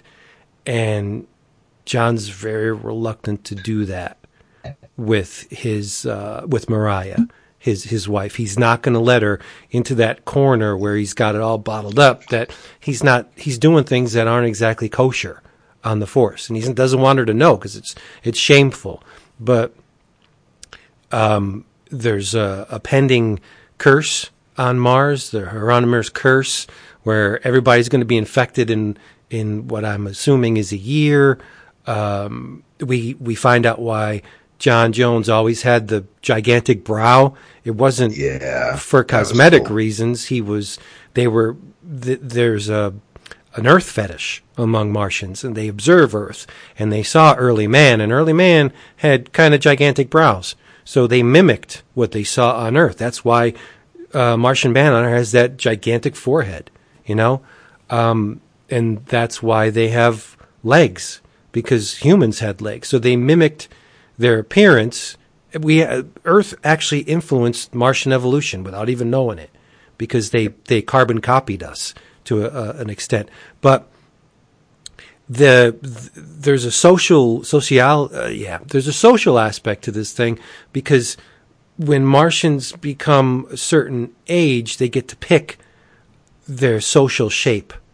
They're like little blobs when they're little and cartoon looking, but when they mature to the point where they can decide, hey, this is what I want to look like, that's called their social shape. And they only show the population at large their social shape. But when they get home, they show their significant others and their families their true shape. Like, doesn't that say everything? That's what we do. Mm-hmm. Right? We go out into social situations and we're all cool and suave, some of us, and we're putting on the mask and we're wearing this costume. But when we come home, you take your belt off and you let your belly hang out, and you just, you become who you truly are. And that's right. Turkey eating pants. Right. That's what they're doing here. I mean, it's not just a straight superhero book, and I wouldn't expect that from Steve Orlando. But I thought the 2 issues were just, wow, really kicking. There's a lot. They have a lot more to say than Martian Manhunter punches somebody in the face. Listen, if Riley does to these pages, I want the Martian lovemaking page. Right? It's gorgeous. It is. There is a little bit of debt owed to Swamp Thing, Alan Moore Swamp Thing on that page. Okay. It's visually, it's it's not a carbon copy, of course not, but there's been a precedent established with Swamp Thing, and it's kind of hard to get away from that kind of major mojo. But I thought it was great, beautiful stuff. Riley is so great, man, and I just he has been working consistently now on a bunch of books, so that's awesome. So his career is going well, but I still feel like, man, I want him to be spoken of in a more hallowed way. You know what I mean? Not that he's asking for that, but I don't feel like, I don't know. I don't feel like he's the name that people throw out there as like one of the best in the biz, and he's so versatile. Oh, he very much is. He's just so versatile. He's a visual chameleon, but every style that he chooses to do for each book is not only appropriate for the subject matter, but it's just breathtaking, and it's just, I mean, if you look at the way he drew with Proof, right? And then you look at what he does now, and you look at this versus Deathbed, and then it's just amazing how different each thing is. It's fantastic. But you know what? Like Scotty, Riley works on books I think he wants to work on. Sure. Yes. Because if you look at the Deathbed, the Batman Shadow, which was close to the edge for Riley, but Martian Manhunter's not going to sell 200,000 copies, right? Cowboy Ninja, all the stuff that Riley has done, right? It seems like Drumheller, the Russia Rasputin, he works on books. I think that he feels connected to. If Riley was on friggin' Tom King's Batman, he'd be a household name. Sure. Yeah. Right. But even in all those books you're talking about, I mean, you think about each one of those has such a distinct style. Yep. Cowboy Ninja Viking was very angular and rough line work, right? And then, but then Batman Shadow was so polished and so pulpy and just delicious. He's the man. He's incredible. Yep. He knows how to work a spread too. And he's a nice dude, and he draws incredible commissions. Yes, he does. Yes, he does. And he doesn't. He's not going to do a one-image splash page. Where what I've seen from Riley, he'll do this massive image with panel insets and other things going on, and it's just all so beautifully designed. And it's just like it's not just Martian Manhunter punching somebody in the face, The face, right in the face. In the face. Yep. In the face. So Vince, how much One Piece have you read? Oh boy, let's see. I own up to volume 75, 76, around there. Okay. But I've only read 3, 6, 9, 12. About 15 to 18 volumes. Okay. Yeah. Why? How far? When you say you caught up, you weren't. No, I was kidding. I read the first volume. Oh, okay. The first three chapters, about 110 pages worth, probably. And it's freaking awesome. It's great. Jesus, it's so much fun. Oh my God. I know, right? Well, listen. Wait, hold on a second. Let's take a step back. If there was ever a comic that didn't need my validation, it's this one. No, it's not that. It's not that. You guys jump on me like, oh, Vince will love Bendis' Superman in 6 months. I do have a tendency to do that. But if you go back and look at when I pushed One Piece on you guys, we're talking almost 5 to 7 years ago. Oh, sure, absolutely. Yeah, right. Yeah, and it's not that you're just catching up. I think something has clicked in you where you're more willing to read this stuff now. Definitely. Like I said, I just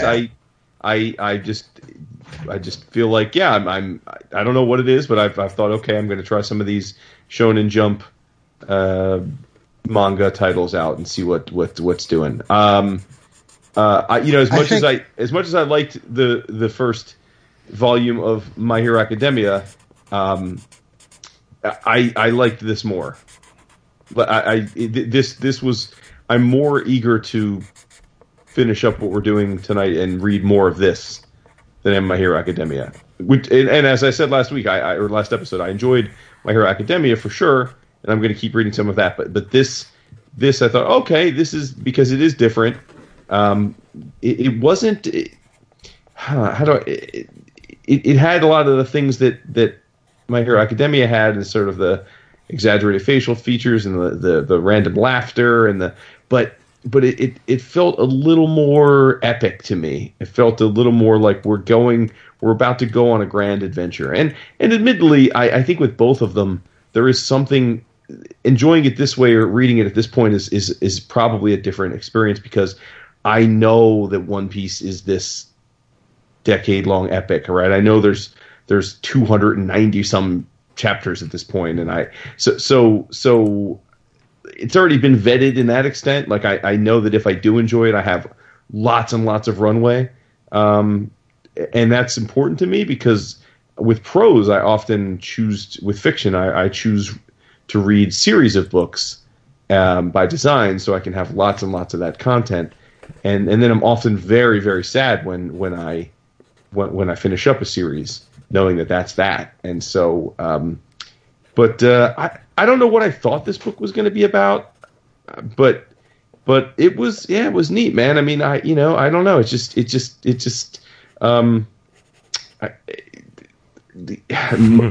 Luffy is more likable than I thought he would be. I thought he was, every time I saw pictures of the series or whatever, I just thought he was this crazy, over the top kid with no real purpose, but he does have purpose.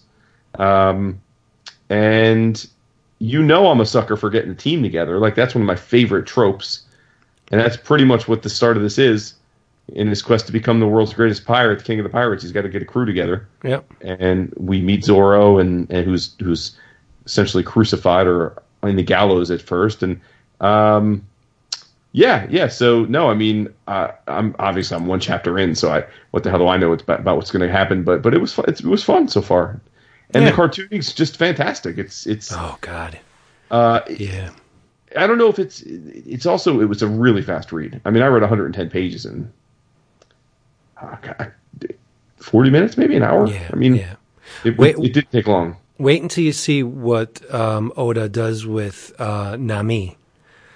He puts her in the skimpiest, most revealing, like, she's got fairly large breasts, but most of the time she'll be dripping out of whatever she's got up on top. It's not explicit, but he just does enough cheesecake, enough tease holy God, look at this woman. And isn't fan service a critical part of? I don't know if it's critical, but shoujo manga. It's a commonplace. Right. Yeah, it's common. But and as far as Luffy goes, he's just an innocent, honest soul. Mm-hmm. Yeah, there's no pretense with him. He sets out to do something, and he's going to do it. That's it.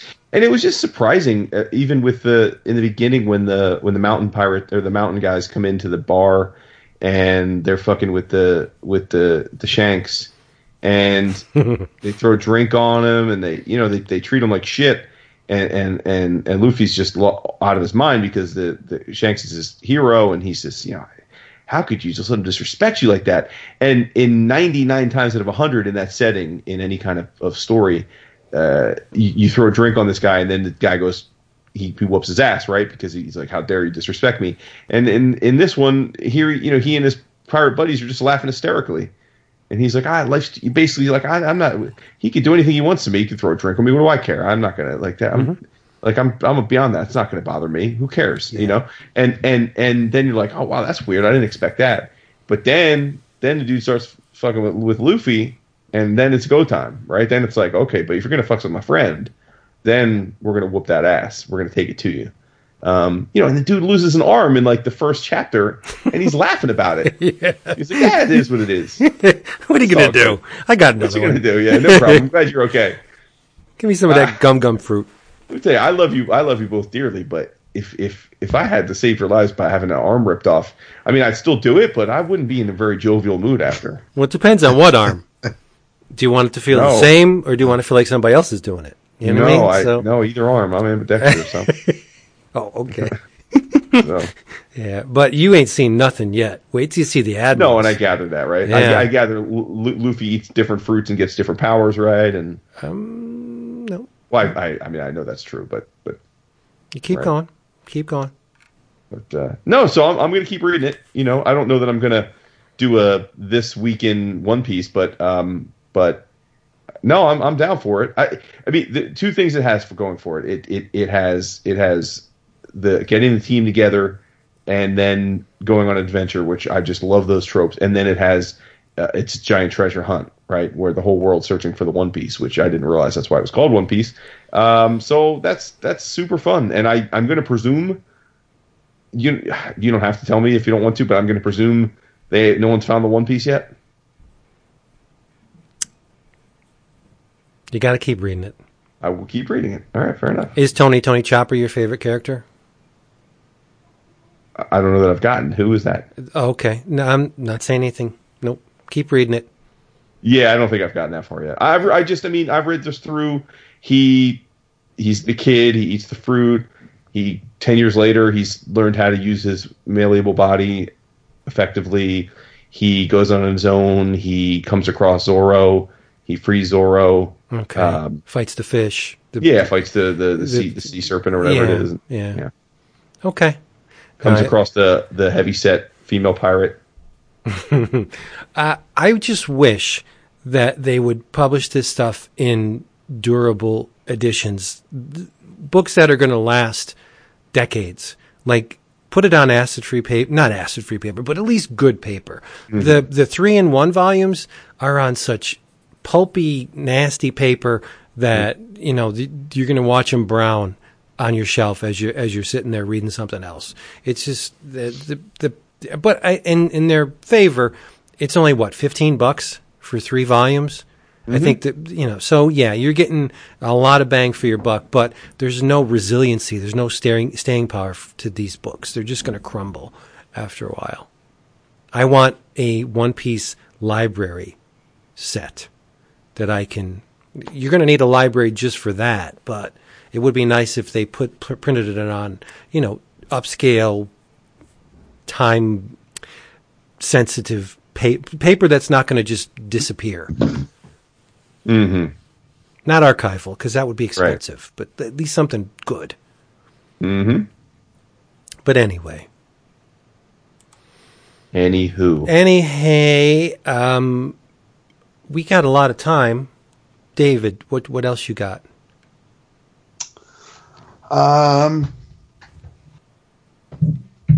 one thing I want to add is since you mentioned it 6 or 7 years ago, I think a lot of it might also have to do with accessibility. Yeah, this app is. I mean, it made it so ridiculous. Oh, yeah, exactly. So I know I have the first volume of One Piece somewhere in one of these boxes, but and then after that, knowing that. And I feel dumb for having. Here I was thinking I got a steal buying the first volume of a couple of these on the Comixology when they had a sale, but I overpaid because for $2 a month I can get all of it. Yeah. Well, the joke's on me because I have an entire bookcase, pretty much, with just those 3-in-1 volumes on it. Plus, how many volumes have there been? 91. Of the 3-in-1, 91. 91. My library has up to volume 66. Of the 3-in-1s, I have at least 20. At least 20 of them. All right, so I know I can at least catch up on One Piece. Okay, no, that app is insane. By the way, Vince, sorry, before you go on, I told Julian that I was reading One Piece because I knew he'd be super happy about that, and that I did the Shonen Jump, and he said that he highly recommends that I read Food Wars as well. Have you read any of that? No. Nope. Not your thing? I just haven't read it. You made it sound like it's just not your thing. No, it just, how much can we read? It's just... Oh, yeah. No. Yeah. Mm-hmm. Okay. I'm sorry, David. Go ahead. No. There is another number one I read. This one was one that I picked up just because it was on the shelf and it looked so lonely and so lonely. It wasn't anything that I had on my pull list at the comic shop or from DCBS. I was unaware. I didn't see this in the Marvel previews, which is absolutely fine, but I was unaware that they're doing this 80 years of Marvel greatness, and throughout 2019, starting this month, starting now. I know where we're going with this. Okay. Yeah, they're putting out new versions, updated versions of their old Marvel titles, and one that I picked up was Crypt of Shadows. Yep. Which what was that, Vince? Yep. And the reason I went with this over the War is Hell that was sitting there on the shelf is that, for one thing, as much as I enjoy Shaken, it's still a war comic. But I decided to give Crypt of Shadows a try because of the 3-ish stories that are in this issue. They're all written by Al Ewing, who, of course, we're enjoying quite immensely on The Immortal Hulk. There are 3 stories in this, framed with Sinophobia by this is almost a Felix Comics art production. Gary Brown does the art in Sinophobia. The second story, Grave Errors, which is practically the first story, is by Stephen Green. And A Moment of Madness, my man, right? And A Moment of Madness is by Jabril Morissette fan. And this was. I also decided to get this because this way at least this automatically gave me an option if we continue with the favorite horror comic in the 11 O'Clockers next year. Because at least now I've read it. I've read one, and if I don't read another horror comic, then at least I know which one was my favorite. But this was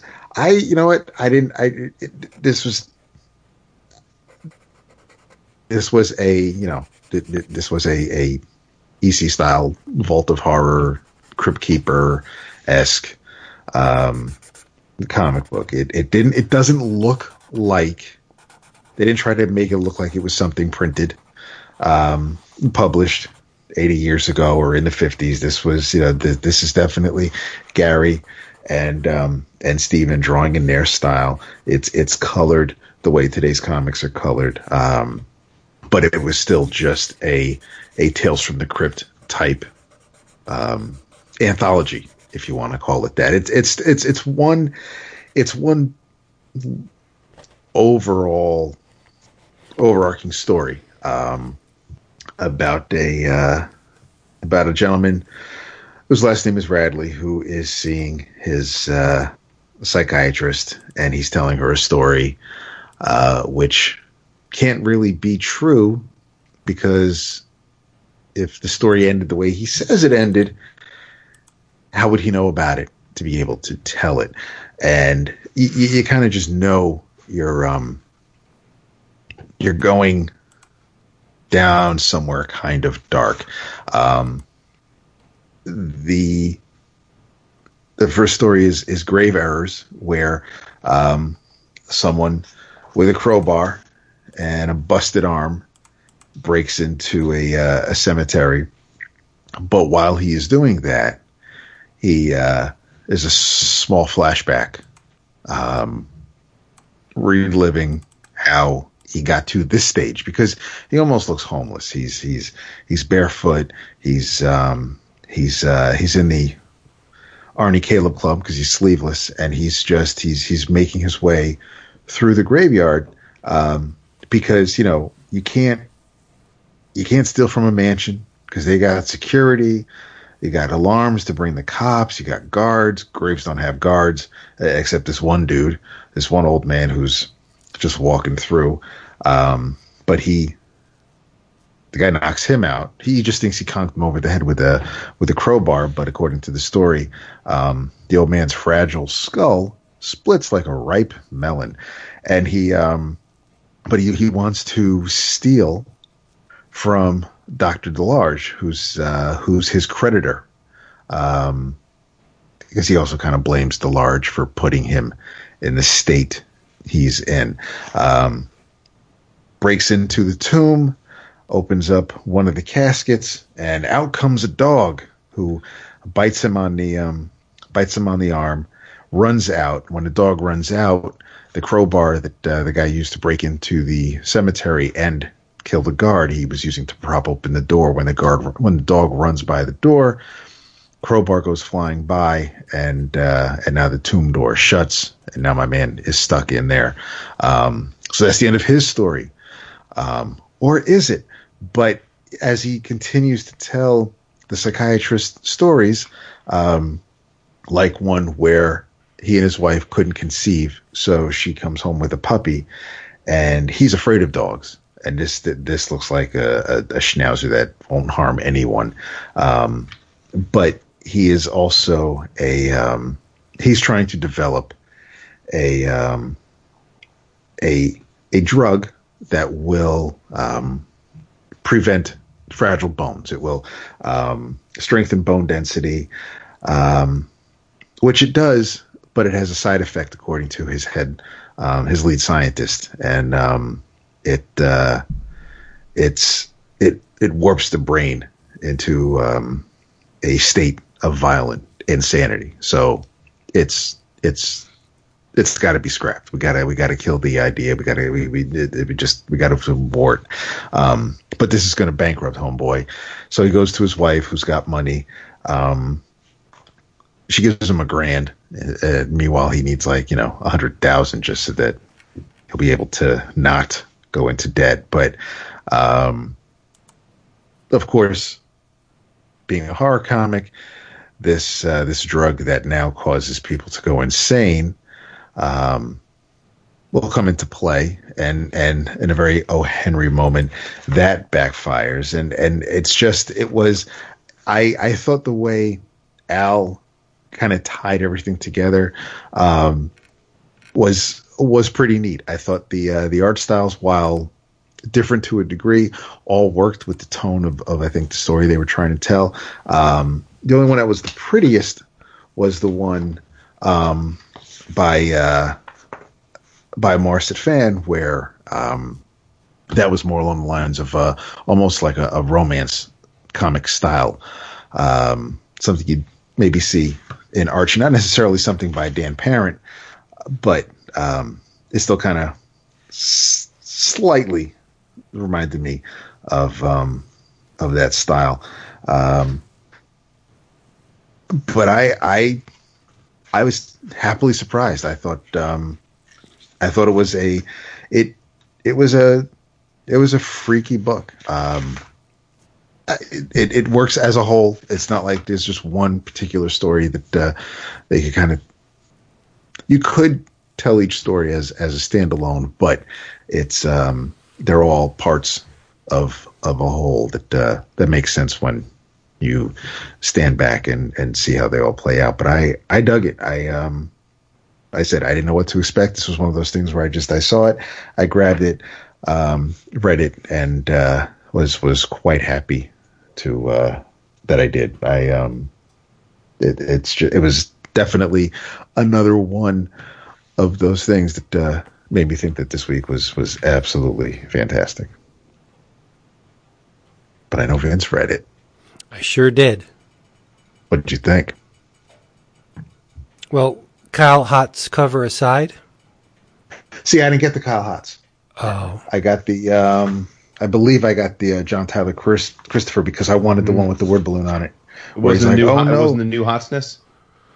It was. I saw the variant, and I'm like, all right, let me get this because this one had the old style Marvel banner along the top, Marvel Comics Group. It had a word balloon. There was like action on the cover, so I went with this one because it's not one you see more often. I thought the Hots cover was neat, but it wasn't.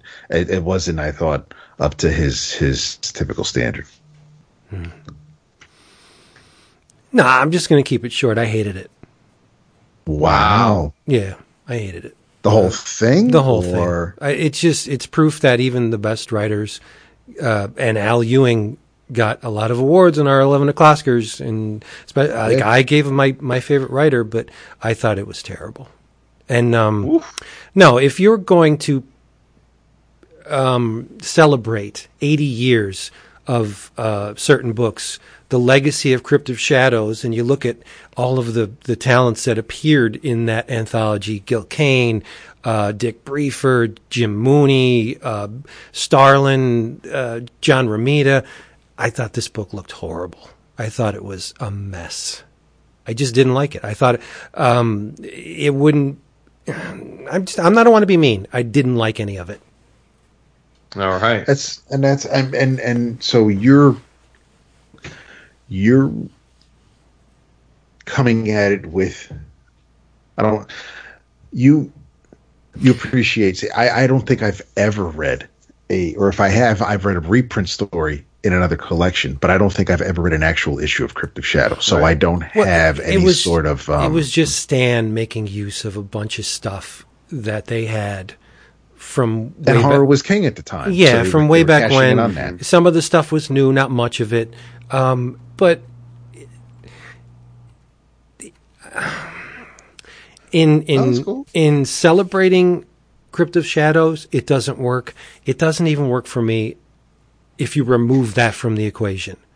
I don't think it's a very attractive book. I think a lot of it is just it's rote. It's by I haven't seen the book, but I'm surprised to hear that just because the artists that you're talking about, Gary Brown and Stephen Green, are fantastic. So I do like their work. It just seems to me to be an uninspired. Just let's cash in on the name the any kind of cachet that the name Crypt of Shadows and by does it even have cachet? That's what I'm saying. With modern readers, they probably a lot of them don't even know the book existed. Right. So it's. Okay, you didn't like it. I just didn't like it. I don't want to keep. Fair. Hey, it's fair. Yeah, I like everything, and you're a much more discerning palate when it comes to the horror. Yeah, because you read a lot of it. So okay, there we go. You don't have to keep biting your tongue, but you don't have to. You can just say you don't like it. It's fine. I just didn't like it. There you go. There you go. Well, I'll pick us back up, Mr. Naysayer. Right. A third issue. So we're going to move off the number ones here, but another reason I loved this week, the third issue of a little bit of a Vertigo resurgence, in my opinion, of late. American Carnage, number 3, written by Mr. Brian Hill, with art by Leandro Fernandez. I don't remember if I mentioned the first 2 issues at all.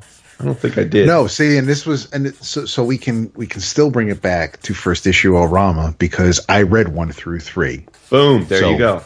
There we go. So, little backstory: Brian Hill's written a bunch of comics in the last few years. He is black. For those that want, it's relevant to this, but just so you know. Well, I think it's real. I don't, no. I mean, I think it's germane to this particular book. Yes. But I found out when I was in Vegas, coincidentally, that we share a mutual friend. Interestingly enough, one of the guys I was out in Vegas with used to work for Pixar. And knew Brian through their Disney connections before Brian became a comics writer. And the mutual friend said, "Hey, you're a huge comic nerd. Do you know my good friend Brian Hill?" And I said, "Oh, I don't know him personally, but I'm familiar with his work." And he said, "Yeah, we're really close. You should." So I hit Brian up after the first issue of American Carnage. I said, "Hey, I was just in Vegas with Austin. That's our mutual friend." And so we've struck it up. So I think we could have him on the show anytime. I think we definitely got a little connection there. But anyway, American Carnage is a book I would dare say is in many ways tailor made for me. It is to me 3 issues in, very very evocative in many ways to the both in tone and look and feel and pacing to both Scalped and 100 Bullets. I have said before in Leandro Fernandez's other work that it is not coincidental that he looks a lot like Eduardo Risso. He is very much of the school, and I am a fan of anyone from that school. If they, it is hard for me not to love art that evokes Eduardo Risso, and Leandro is at the top of that heap of Risso-like artists, along with Latour. I think they're both. They have their own styles for sure, but I think both of them do evoke Risso to me, and I love them both for it so much. This is a book about a CIA agent, FBI agent rather, right? FBI, right? Yeah, FBI agent that is essentially he's disgraced. He was involved with a shooting that went wrong. And he's kind of been put on the back burner and hung it up and is wallowing in his own self-pity when a woman that he used to work with closely, her current partner, was hanged. Yeah, I mean, I was trying to think murdered and hanged. Yeah, exactly. And with gross racial epithets displayed in the process. And so she wants to get to the bottom of this very aggressive, racially driven crime syndicate and approaches Richard, who she knows from their time working together, and says, "I need you for this." And it turns out that Richard is an incredibly light-skinned black man well, he's mixed race, but he identifies as black, and but he looks white, and he's lived a lot of his life as a white man and been undercover, and so in essence, this is like a much more serious version of Black Klansman. If you've seen the movie, he is asked to go undercover, so he is a black man undercover in a white supremacist group as a white supremacist, and things go horribly wrong almost from the outset. And I think issue 3 is really where we start hitting the crescendo. I mean, the first 2 issues are a bit of setup. We get to know the main characters, the power players. We see him start getting ingratiated into the white supremacists. But this is where the shit hits the fan. This is where it takes some turns where you realize this is probably a much deeper book with some conspiracy going on. And you get the sense in the first 2 issues that he's not quite sure he wants to commit to doing this at this point in his life. But at this point in issue 3, because of the circumstances that transpire, he has no choice now. He's in it now. There's no backing away from it. And it's going to be, I think, a very messy book, much like Scalped, where he's as much an anti-hero as a hero, and there's going to be a lot of things that go wrong, a lot of death, a lot of destruction, in a quest to get to the end goal. But I just love Leandro's work. I think he looks great here. I mean, I'm all in. This has got me feeling the same kind of way that I felt when I started reading 100 Bullets, which to this day remains one of my favorite series of all time. So I'm super all for it.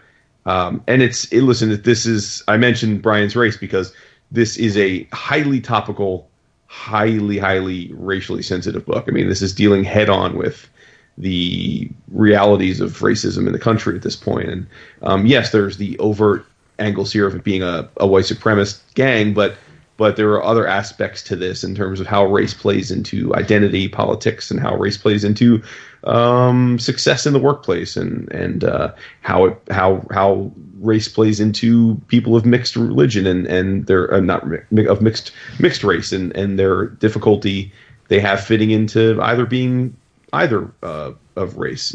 So it's and he's not. I mean, Brian is addressing those issues head on. So there's an underlying message here that you have to be open to, right? I mean, I think this is a book that I would imagine this is a book that the Gators probably hate. That would be my guess. I presume this isn't high on their list. The Comics Gators probably hate this book. I would agree with that. Yeah, but for me, I think it's been no, of course. Right. But for me, I think it's terrific. It is on the nose, timely from a social consciousness standpoint, but at least for me, and I'm curious to hear Dap's thoughts. I don't feel like it's preachy though. Like I'm not feeling like he's just on the bully pulpit trying to make his point. I think he's attacking these issues head on, but not at the expense of a story. So I've been a big fan of the first 3 issues. As am I. It's topical in the sense that there is a MAGA mention. But it's using things that are happening. It definitely has. It feels like 100 Bullets in the sense that, yes, Leandro's work definitely is evocative of Riso, but as far as the tone and the language, that's where the 100 Bullets connection comes in for me. It's much more based in reality than 100 Bullets might be, but it uses the things that are happening today in the sense of wrongful shootings and yes, and the whole part about race and how you're seen. And what I appreciate about Brian's take on this is that even the people who are evil, even the people you're rooting against, or as far as the Gators are concerned, the heroes of the story aren't portrayed as dumb. They're not stupid, because the person who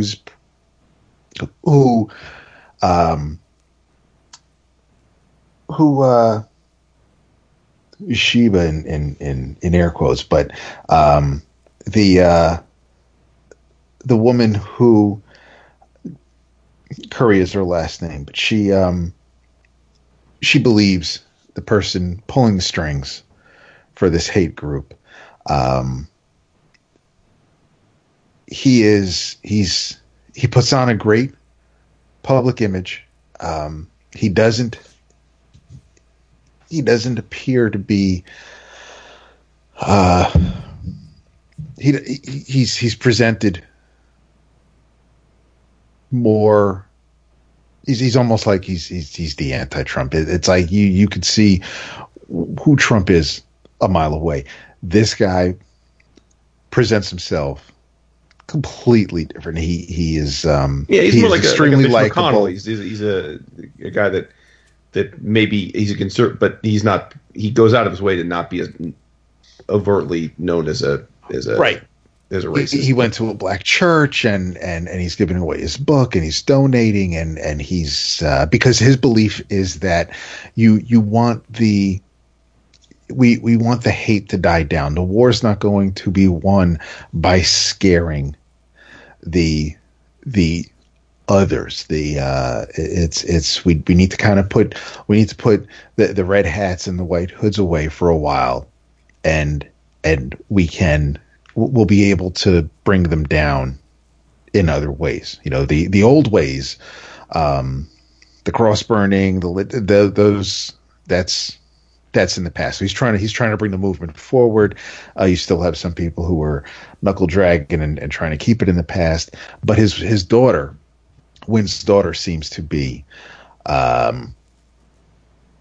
according to Richard, is probably the one running the show. She is very. I really enjoyed her introduction and how she handled herself early on. She has a daughter, and there are little touches like that, like her daughter is deaf, and to make sure we know how protective she is and how she tries to keep things separate. She has her family, and then she has the movement, and there's little things we find out about Richard as far as since he is an agent. He does know martial arts, so it's not surprising that he'd be able to handle himself in hand-to-hand combat. But when he's introduced to her daughter, and we find out she's deaf, he does sign, and Mom says, my daughter is off limits, and I mean she's a young girl. She's like maybe 6-7 years old, and she's like, next time you see my daughter, you keep your hands in your pockets. You don't converse with my daughter. We're not friends. We're here to help you get back on your feet, because that's the whole pretense of it, is that he's infiltrating them because they help people pick themselves back up, and so he's trying to get in from that angle, bring them down from the inside. So he's working what he has to work with, but it's just things do get a little messy. I can see this playing out on TV as a miniseries, or even a little bit on it has that feel to it. But I think that it might lose something if we saw it in live action. The way you can see how the characters are interacting, especially with Leandro's art, it all just works. And I think hitting certain beats on the page goes a long way in telling this story. But I think I remember seeing the Ben Oliver covers, and I knew I wanted to check it out. And I follow Brian on Twitter, and it just kept, every time I saw him in my timeline, I kept reminding me that I had some issues to catch up on. And I'm glad I did. And what I really love is that at the end of an issue, when you read the next one, it's like the next panel. It takes place immediately after the previous issue. And so many comics, you read the next issue and it's like either moments have passed, or it's from a different angle, or it's they're doing some tricks with the story, so you're seeing it from someone else's point of view, or we're going to catch up as a flashback. This is just it's just the next issue leads right into the next, and it definitely helps move the story along. All the characters, even the racist, have a unique voice. They're not. It's not necessarily cookie cutter. You definitely know who.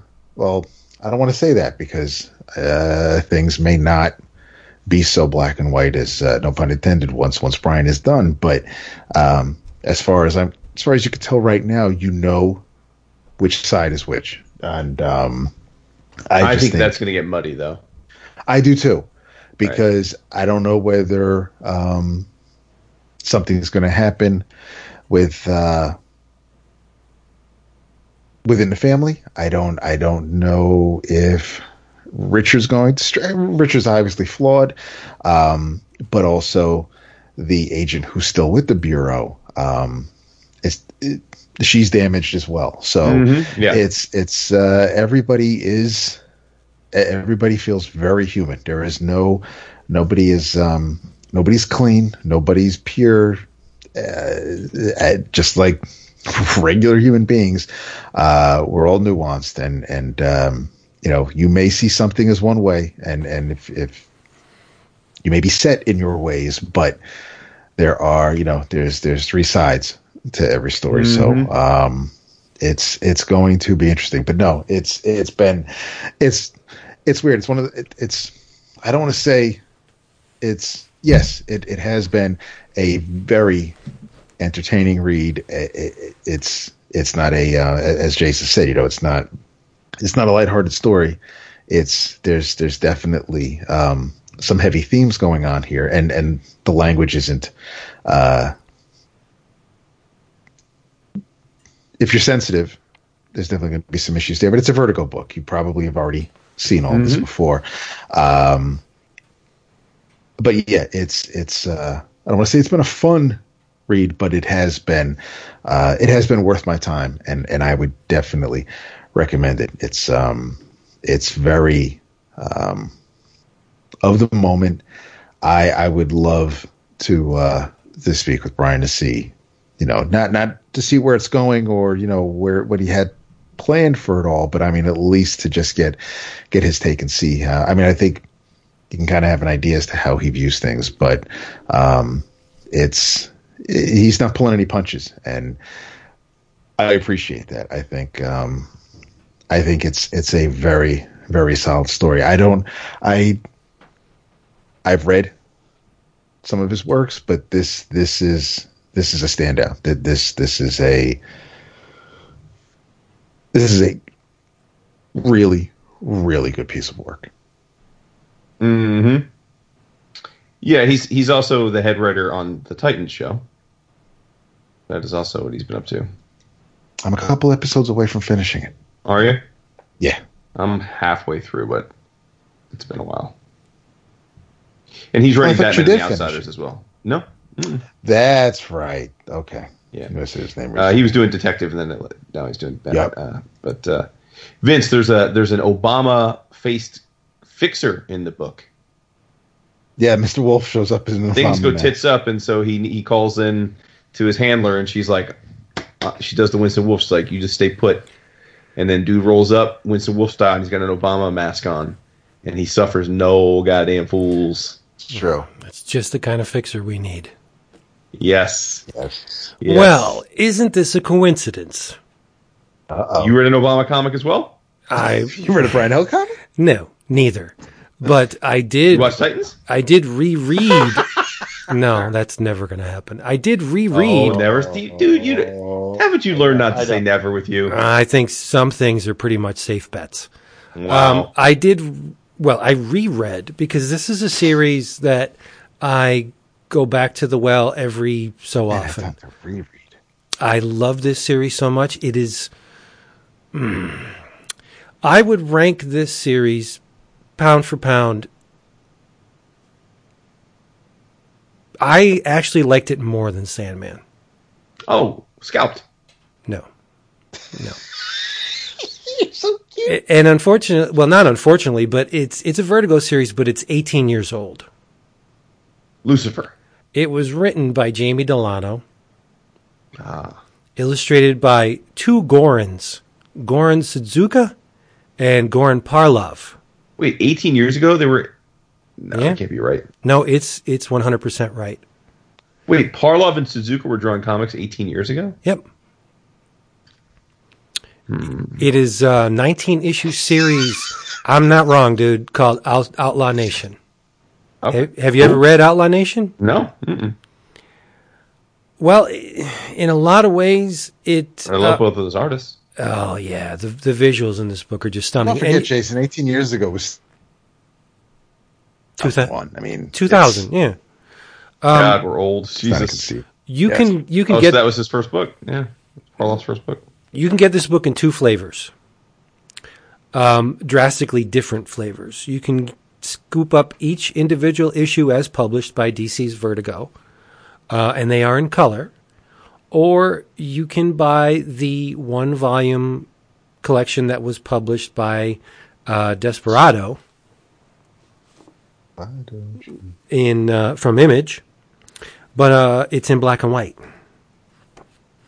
Because it's printed, they wanted to get it all in one volume. To print a 19-issue, one volume would have How been... does it look in black and white? Well, it's Parlov and Suzuka. It looks great, right? But you're not losing anything by not having color? Yeah, I didn't say that. Yeah. That's what I was Because I have the singles, and I have this one volume, and it's the cumulative effect of the color is stronger than the black and white, especially on the early issues when there's a lot of memories concerning I'm sure you've seen the picture of the young girl running down the street as the napalm sears her flesh and her skin peels off her from Vietnam. That photo. So I have to ask you a question. Are you a Johnson or are you a shit? Because there's two kinds of people in the world, Johnsons and shits. Which one are you? Well, I'd say I'm you're much more of a Johnson, I'd say. Yeah, I would definitely say David is definitely a Johnson. Jason's a Johnson Wow, too. I don't know what this is all about. Okay. No, all right. by the Johnson. By the way, this is it just before you. This was the first comics work for Goran Parlov, and it's the first American comics work for Gordon Sudzuka. It's fascinating. I can't believe they've both been in the business almost 20 years. Yeah, it's. I consider it a masterpiece because it has feelers into the work of William Burroughs, because Burroughs published a novel similarly themed with the Johnsons, a clan. Well, Johnsons are Yegs. They're outlaws. They're grifters. They're thieves and ne'er-do-wells. But this is the part where Johnson is definitely David. There's a code of honor between the Johnsons, and they're always willing to help those in trouble. And trouble is the one thing the Johnsons seem to attract like a magnet, right? A Johnson will not suffer the shits of the world lightly. And unfortunately, there are many more shits out there than there are Johnsons. In Outlaw Nation, the Johnsons are a family of semi-immortal outlaws. And the book focuses on one Johnson in particular, William Story Johnson, a.k.a. Drifter, a.k.a. Billy Bad News.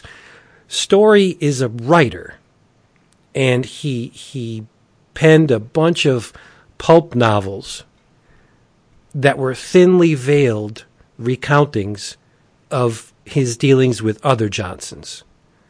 He was in Vietnam, and his albino half-brother, Kid Gloves, threw him out of a Huey. And he landed, boom, and he's been missing in action in Vietnam for 25 years as of the start of this series. Story Johnson's over 100 years old. And he spends these 25 years in Vietnam writing the great American novel. He types out over 1 million words of this thing. And he just finishes it when he gets the call, the pull back to the country of his birth. So he burns the novel and he says, it's 1975. It's unfinished. It's not true anyway. It's according to him, and he buries his lover and comes back to America. But when he lands in Florida, see, Story Johnson has a penchant for this Cuban hat, and he kind of looks like Fidel Castro. So he holds up in a motel in Florida, and the owner of the motel just happens to be Cuban. And he's watching the news, and he's trying to soak up all of the information from the past 25 years that he missed being out in the jungle. And the owner comes to the door, and he's like, what the fuck you do? Like, what's going on? So the Cuban owner of the motel takes great offense at this Fidel Castro-looking guy. Castro fucking brutalized his people. So he has his sons come in, and they beat Story senseless. And they throw him at the side of the road. Well, Story loses his memory. So he calls himself Billy Bad News, which was the protagonist in his pulp novels. And the thing is, Story's father, whose name is Asa Arizona, is literally the man in the high castle. He lives in this giant tower in the middle of the desert called Villa Grimaldi, and he's got giant fingernails. He's this old shriveled up fuck who he lives on the blood, literally lives on the blood of Johnsons. If you're a Johnson, you have that special spark in your blood that prolongs your lifespan much, much, much longer than ordinary people. So he's been rounding up Johnsons for blood transfusions. How does he round up the Johnsons? Well, he's got a son, Story's half-brother, who's an albino. I said, his name is Kid Gloves. This guy is a nasty friggin' character. He can't abide the smell of female. Whenever he smells woman, he freaks the fuck out, right? He claims he's allergic to it. This guy rapes and murders and burns and destroys a path across the country with a band of G-men called the Regulators. And what they do is they're supposed to root out all the remaining Johnsons, bring them back to Daddy, so Daddy can drain their lifeblood and prolong his own life, right? Kid Gloves wants to keep Story's return a secret from Asa for as long as it takes him to kill him. Mm-hmm. See, Kid Gloves, when Kid Gloves was born, he killed his mom in childbirth. Didn't intend it to be that way, sure, but it just set a precedent for what this guy does. Mm-hmm. He's in a helicopter with these two G-men, and he has, I don't want to spoil any of the story, but he has someone in there very important to the story, and he makes one of the G-men blow him. And when he climaxes, he blows the guy's head off. And he goes, what? Heat of the moment. Right? So this is really a thinly veiled story of America, because all of the stuff that Story put in his pulp novels were either stories about his interactions with other Johnsons, or the one book is pretty much a roadmap to find the place. What's the place? The place is this secret, clandestine community where all the Johnsons gather, and they live out their days in the place. And they're all, if you're a Johnson, you feel this tug to get to the place. And unknown to Story Johnson, he has a son. He was with a woman called Ruth. Her name is Ruth Hogue, but they all called her Sweet Cakes, and she hates the name. And she was once the girlfriend of Hog Johnson, a friend of Story, but she kind of gravitated towards Story Johnson. And he doesn't know he has a son. He's a son named Sundance, and this kid gets the pull. Like he wants to do the right thing, but he keeps getting in trouble, right? And he fathers a child with a girl named Rosa. So Sundance was a police officer, and he saw something really bad go down, much along the lines of Waco, and it traumatized him. So he left the force, and he doesn't know what to do. He's directionless, and he's reading this book, and he's trying to find the place. Meanwhile, Story Johnson runs into a woman named Jenny, who's a phone sex, star, or she's a phone sex operator. She makes her money talking dirty to scumbags, right? Mm-hmm. And she's got a son named Martin. Martin got in trouble for writing a creative essay on. There was a subtext of gun violence, so the school whoa, they freaked out, and the kid's on probation, and he's like, fuck this, I'm never going back. Kid Gloves manipulates things where he kills a sheriff, and he puts it in the trunk of Jenny and Martin's car because he knows they're attached to Story, who doesn't know he's Story yet. He thinks he's still Billy Bad News, but shit hits the fan. The kid gets excited and shoots a cop. They go out on the run. It's the way the narrative is written there. It gives Jamie Delano an opportunity to comment on America, even though he's not a native born. He's a Brit. He's a Brit, right?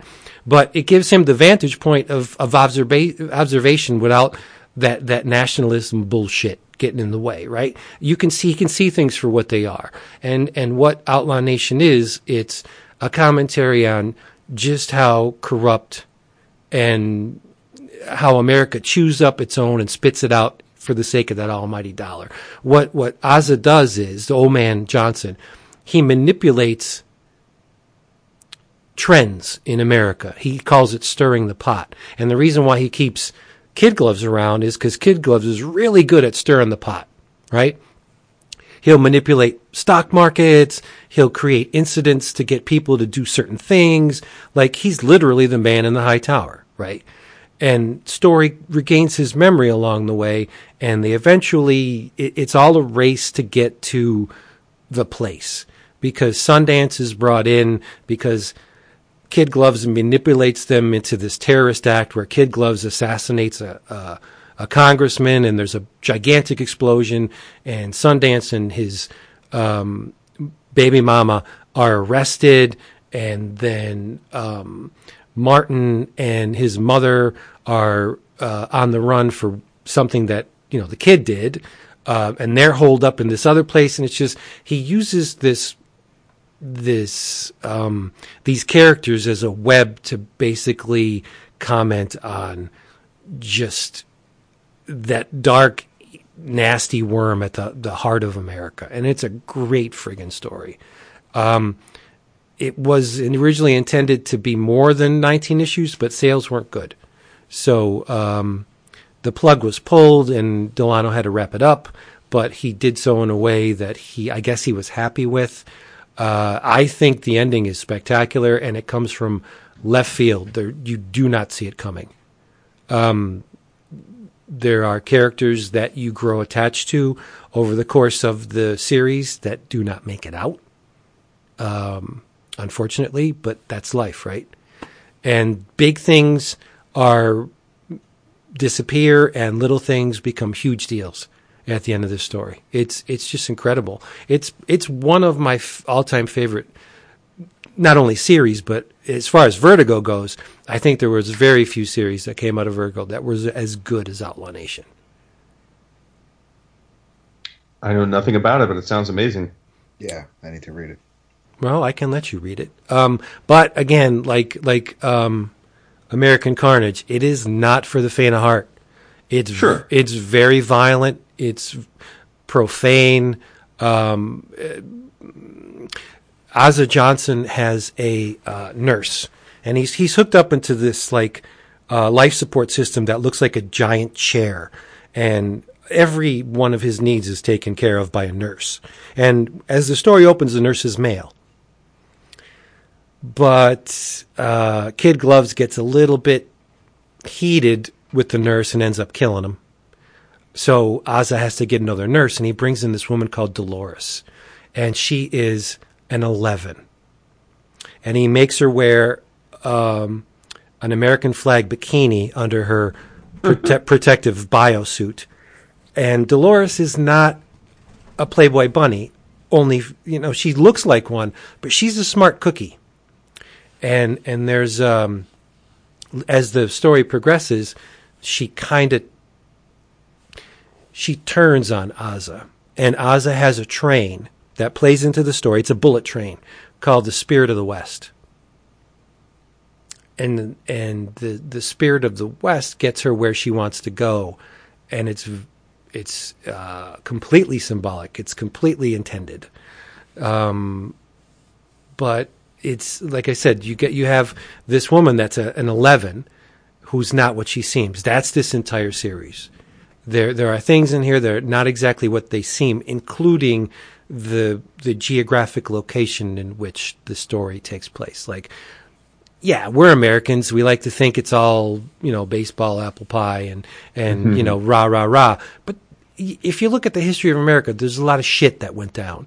A lot of stuff that in reality did not play out as the media portrayed it. And that's another angle on this thing, the media. Aza controls the media. Mm-hmm. So he can get people out of jams just by snapping his finger. He controls the police, the law enforcement. He controls the media. He controls a ton of shit. And it's just like all of the people under his sway, it all funnels up to one guy. And it's, the puppet master, it's disturbingly apropos to current life. And I just love it. It's gorgeously illustrated. Yep. But as David said, did you lose anything with the color? Yeah. I mean, for the optimal experience, I would go with the single issues. They're not expensive. But if you just want to read the story and see the gorgeous line work and fill in the blanks yourself, get the Desperado. 19 issues. Desperado. It's only $16 if it's still in print for the 19 issues. So you're paying less than $1 an issue. Jeebus. Yeah. And it's just, I think it's a masterpiece. But if you go back, I mean, why are these Johnsons immortal? They don't explicitly say why. There was some talk about Aza being exposed to an atom bomb explosion. There's another what if the original founders of the place were two Johnsons called Bearfart and Israel, and they found this place nestled in the boonies out. There was no one there except when they got there was a pack of indigenous people. And the Johnsons killed them all but one and ate their flesh because they were hungry. They were cannibals. And it's assumed by the Johnsons that the original Johnsons eating Native American flesh gave them prolonged lifespans. And the woman and the children that they fathered with the one woman they left alive would later go on to sire all of the Johnsons. So it's freaky. Right? And it's a tall tale, but it's an amazing, amazing series. Well, if there's anything that will make you want to possess a book, it's lots and lots of Johnsons. Big Johnsons. Yep. I absolutely love it. And I read it like every year or two just to go back and remember how friggin' good the book was. Okay, so now that's a great segue. So I once, a few weeks ago, I forget what comic we were talking about, but or whose work when it came time to things I was going to reread. But out of that, Jason posed a question in the Facebook group. I guess asking what you say. What does rereadability mean to you, or why do you say it? So, and there were some pretty solid answers. My question was more like, why do we use that as though it's a virtue in reading like a qualifier? Because I don't know that many of us really do reread comics on the regular. And we intend to, but we rarely actually get around to it. Right. True. And I think when I hear people say it, it's almost like it's a badge of honor. It's the one thing that you would keep in your collection. That's your Desert Island book. That's the thing that you of everything you've read that there are things in, because we still have so many more things to read, that's a work that you would make the time, pushing aside everything else, to sit down and reread. And you are right. It's like, you already know what the surprise is. You've read it so many times. You know what beats are coming. So it's not like you're going to be surprised rereading it for the umpteenth time. But here's Vince, who just reread something that he's read a few times in the 19 years it's been out. It's got to be multi-textured for me. I'm not going to reread, as good as it is, I'm not going to reread The Return of the Sinister Six like every year. Mm-hmm. I love it. I have it on my bookshelf, right. But yeah, you know what I mean? The first couple times you've read it, there's really no surprises, but something as multi-layered as Outlaw Nation or like Sandman, you're going to get something new out of Sandman every time you read it. And because there are undercurrents and there's character interactions you may have missed the first time around, and it's dense and it's deep and it's literate and it takes references from other things. I'm not, like I said, it's got to be at least layered for me to go back to it again.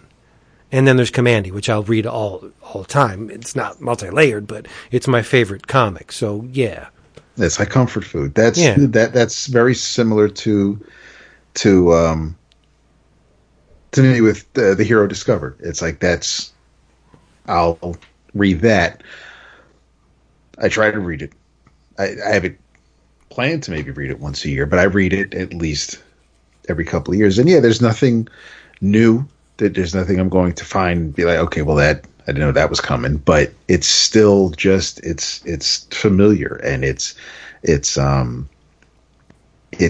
there's memories to it. It's just, so there's a sentimental attachment to it. But yeah, if as great as some new things are, and this week's proof of that, but I would still, it's something that it's like I could go ahead and I could make a grilled cheese sandwich, or I could go all out and make some.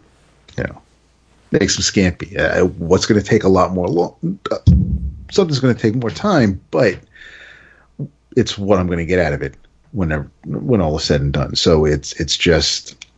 Yeah, there's some books that grow with you, and there are some books that are time capsules. For me, Commandy's a time capsule, but right. I'm guessing Scalped is a book that would grow with you.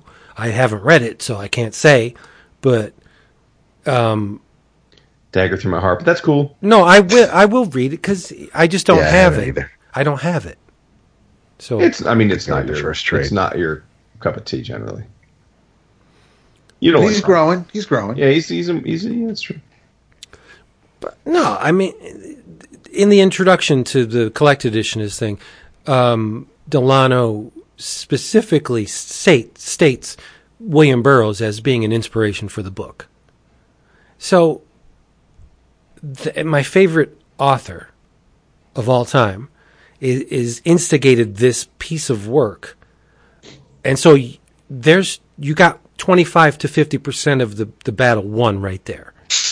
As long as the art and the story are good, I'm going to read it. But this story is so complex and the art is so gorgeous that I reread it frequently. Sure. Every couple of years. Respect. Hated it when it first came out. Oh, word? I hated it. Yeah. I read the first two issues. So it was like Immortal Hulk. Yeah. I read the first two issues, and I was very, very reluctant to drop a series once I started it. Back then. Mm-hmm. So I let it expire. I had the whole 19 issues and read them in 1 week, and then I'm like, I'm an asshole. Why I didn't like this to begin with is beyond me. I just probably wasn't in the right mood. Mm-hmm. And so, yeah. Isn't it amazing how often just not being in the right mindset to read a comic can shape the way you think of it. True. Oh, yes. Yeah. I think we need cool down periods. Mm-hmm. You know, if I don't have anything read for an episode or not a lot of stuff read, and I try and read them the night we record, like cram them all in, I don't get anything out of them. Mm-hmm. Because I'm just covering ground and just trying to have something to talk about. But if I have some time on the weekend before we record, I get to relax and set the stage the way I want it, and I'm in a good frame of mind. Man, I think that's why. Well, maybe that's why I turned on Immortal Hulk. I may have read it under duress, just trying to get it read initially, and that's, I don't know. We're weird. Human beings are strange. Mm-hmm. That's just true. You ain't lying. Yeah. All right, we driving the bus home, or you guys got anything else to? Bring it. All right. Oh, I don't think I have any new travels. Hey, everybody. Thank you for being here with us yet again. Thank you for being a friend. We hope you come back next week. Remember, if you want to get inexpensive comics and other stuff from the Previews catalog, there's really only one place to do it. If you want to maximize your dollar, and that's a discount comic book service, dcbservice.com, where you can get your books, get them fast, get them delivered right to your door. From Marvel, it's Cosmic Ghost Rider Destroys Marvel History #1 for $1.99. Invisible Kingdom out of Dark Horse #1 is $1.99. And Gleipnir from Kodansha is a graphic novel that will cost you $7.14. That's 45% off the cover price. In your travels, let me pick something that I want to read next week, and I'm going to say, do this with me. I want you to read Hamana. Boy. Let's get caught up on Captain Ginger for next week. Oh, yes, let's do that. Okay. Read Captain... Hard pass. Stop. Read... Hey. No, he's allowed, right? Wait, hold up. Are we meeting before next week? Oh, because next week we got a thing. Book of the month. Next week is the book of the month. Next Thursday, the 31st. Well, that's all up to you. I would love to meet before next week. Let's see if How many have we done this month? Well, I think we owe. Well, then we got to do it then. Yeah. So, yes. Stuart Moore, June Brigman, Captain Ginger. Let's get caught up for next week. Next time. Listen to David and Vince catch up on Captain Ginger. Okay. I don't know if it's going to be Sunday, but okay. We'll stick one in. Why? What Sunday? I may have a thing Sunday evening. Oh, a thing. La-di-da. Okay. All right. A la-di-da thing. Anybody read Avengers 13 yet? No. Oh, you didn't? Not yet. Oh, dude, get on it. Seriously. Well, I'm on it. I'm going to be on it. Did it just come out yesterday? I believe so. I think so. Sorrentino's the artist, right? Yes. Which is interesting. I guess he did it in between arcs of Gideon Falls. Maybe. Yeah. Prehistoric Iron Fist. Yeah. It's oh my god. Yeah, I really am not liking the BC characters, but really? Yeah, I just don't understand the whole point of it. But hey, I'll give it a whirl. Legacy, man. It doesn't make any sense though. Like, it doesn't make any sense that these icons all existed in those forms a million years ago. But that's how the Marvel heroes came to be. It's stretching a theme. It's all thematic. So what? I mean, it's fun. Yeah, no, I'm enjoying everything about the Avengers series other than that. Don't listen to him, Jason. I'm talking directly to Jason Aaron. Speaking of Jason Aaron, by the way, he posted an update because, let's be fair, a lot of his creator-owned work fell by the wayside in the last year. And he said that Southern Bastards is back on track. We're going to get an issue next month or the month after, written and drawn by Jason Latour, and then they're going to start the next arc of the series proper. and then The Goddamned, Vince, which we enjoyed, which hasn't had a book out, I think, in around 3 years. The next arc of that is coming out this year. I thought that was a miniseries. Well, it was, but I think it was like a Mignola style where they're gonna have, like the next arc of it is coming, and then he showed some preview pages, although he didn't say the name or the topic. But he, and this is very exciting, is doing a creator-owned book with the aforementioned Stephen Green and Rico Renzi on colors. Nice. Wow. So,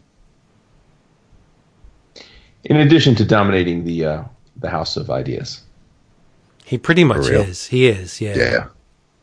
He and Donnie Yeah. and Charles. Love me. Hush. I think Donnie's extremely talented. And but Chip. As of right now, he's no Jason Aaron. I'm I'm not saying. going to, man, I mean, you don't have to get negative on the brother. I mean, I'm not being negative, but he was on our show and everything. Damn, you're throwing him no, under I the love bus. him. I think he's great, but I mean, he has some mileage to cover before he. Sure, I'm sure he would admit that. I mean, he's Jason Aaron wasn't Jason Aaron 5 years ago, right? I mean, it takes... True that. Not being negative. You're pretty shitting on him, pretty much. I'm not. Yeah, negative. Oh my Seriously. God. Instead of catching up on Captain Ginger, catch up on Captain Positive next week, Vince. How about catch up on Captain Dis Dick? Yeah. Ooh, nice. I can't wait to school you on One Piece next week. Tell you everything you're missing. You'll probably be ahead of me by next week if you keep reading it at the clip you're reading it now. We'll see. In your travels. Hi. This was recommended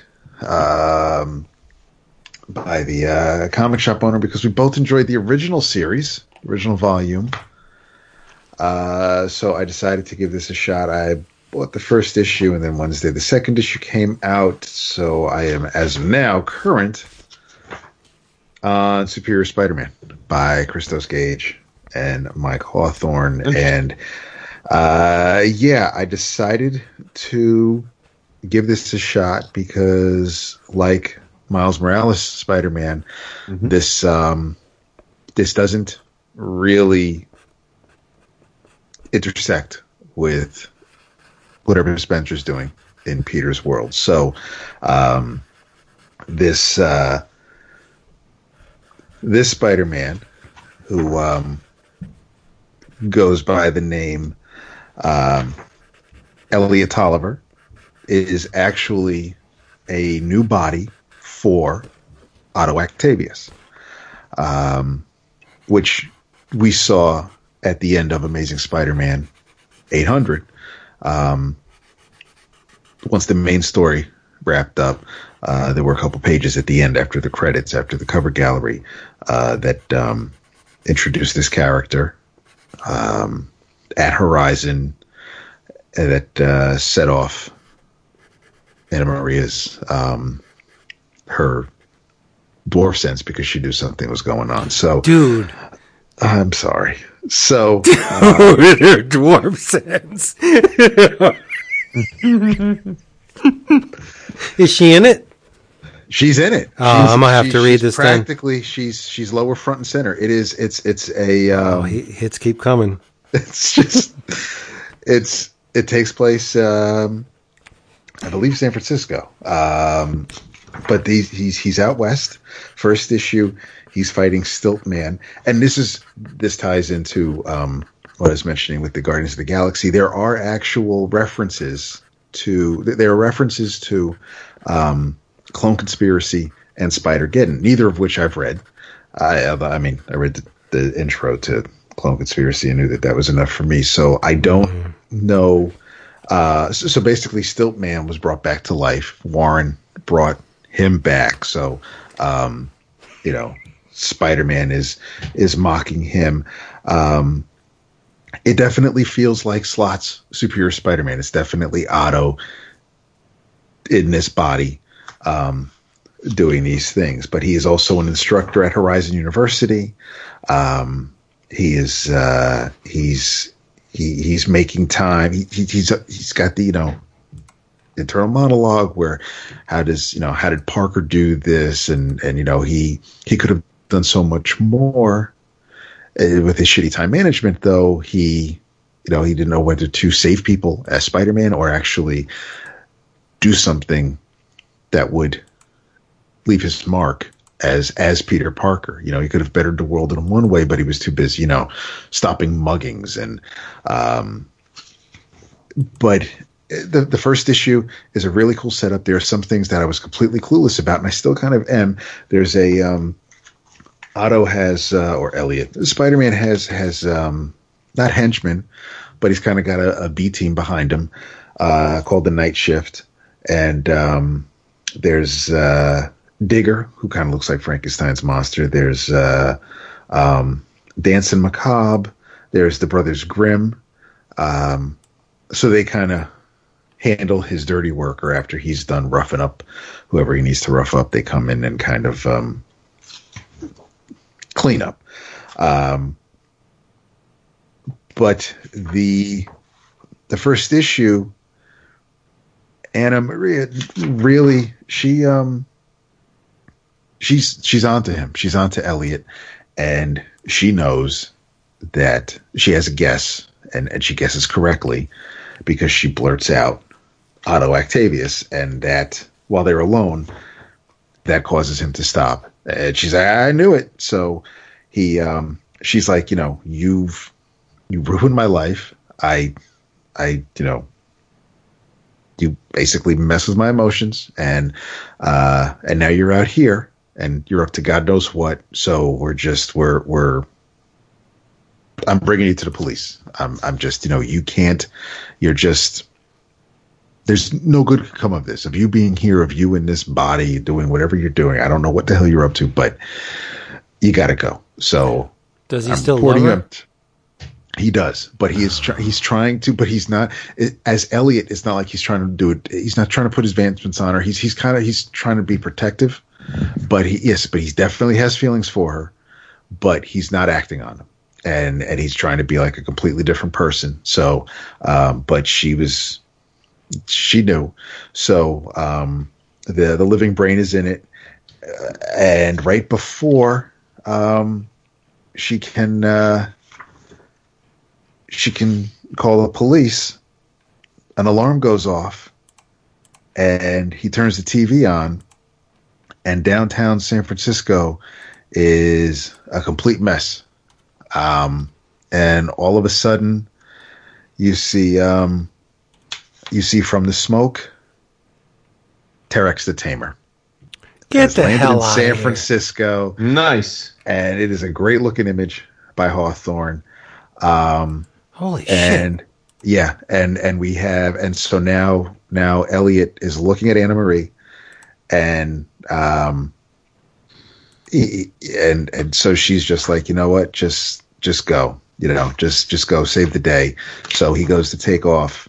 And while Anna Maria is with the living brain watching from afar, the second issue is the battle between these two. Spider-Man is obviously no match for someone who holds the power cosmic. Seriously. It is literally a knockdown, drag out. He is hurting. His suit is letting him know he's got third-degree burns, and your ribs are busted, and your shoulders jacked, and but he's still able to reach out to Anna Maria, and he's trying to have her help with her assistance. He knows something that will hopefully save the day.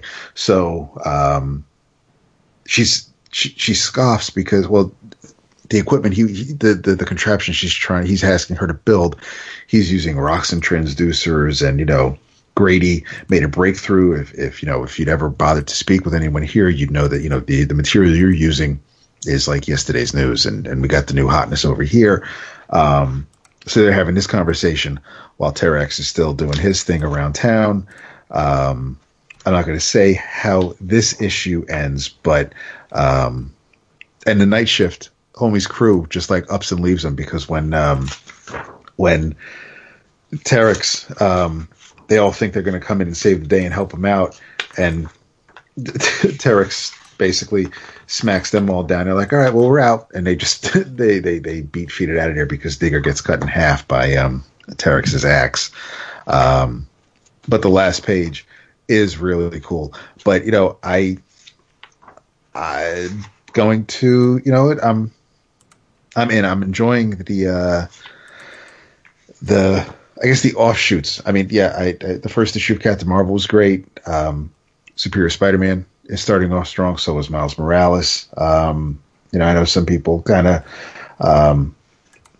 piss and moan over what the big two is doing, and specifically Marvel these days. But I don't know what the things I'm picking up to read are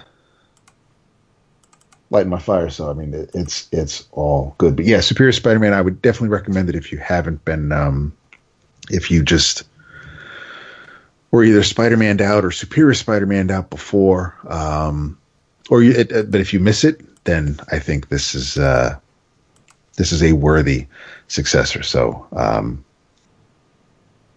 in your travels, Superior Spider-Man. Dude, Brothers Grimm? Yes. Holy shit. Yes.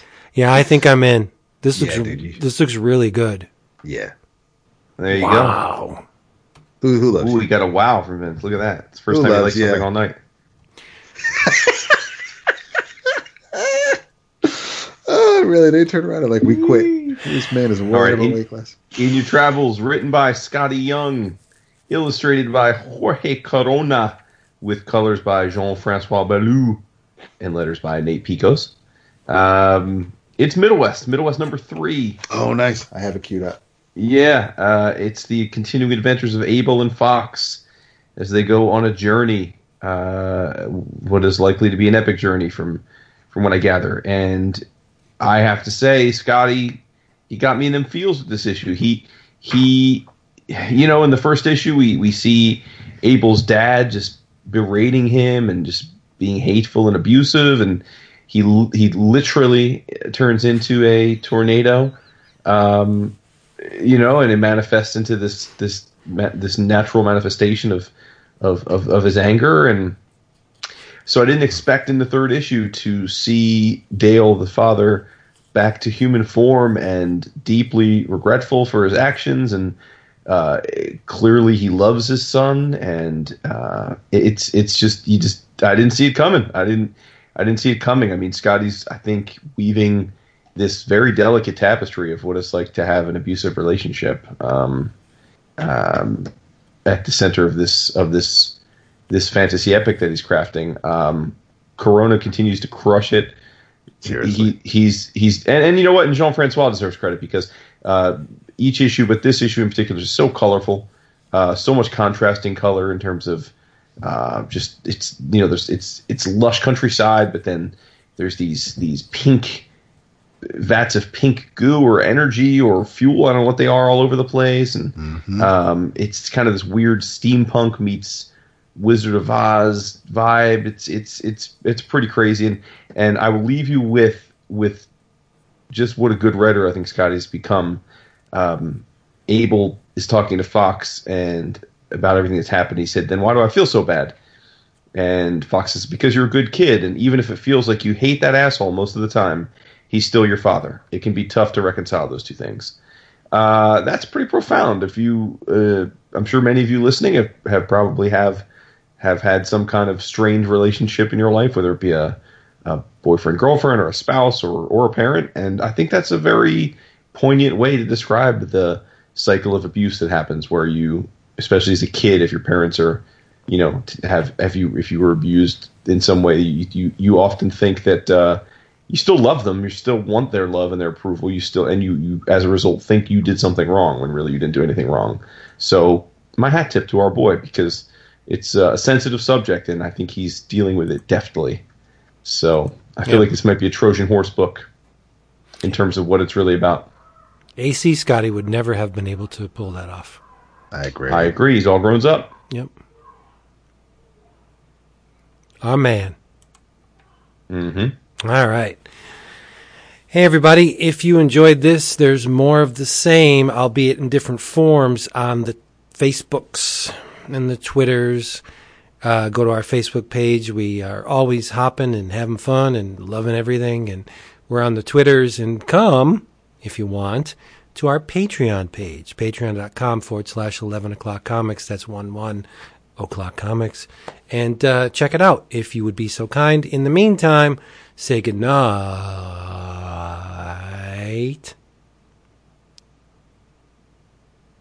None of that factors into the time that you say David, though, does it? No.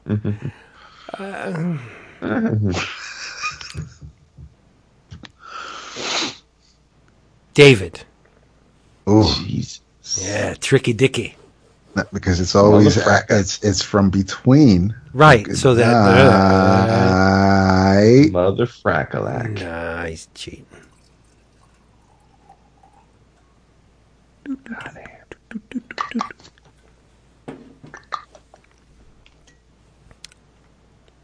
David. Phew, I don't even know if that was good or not. I think that's the extended cut.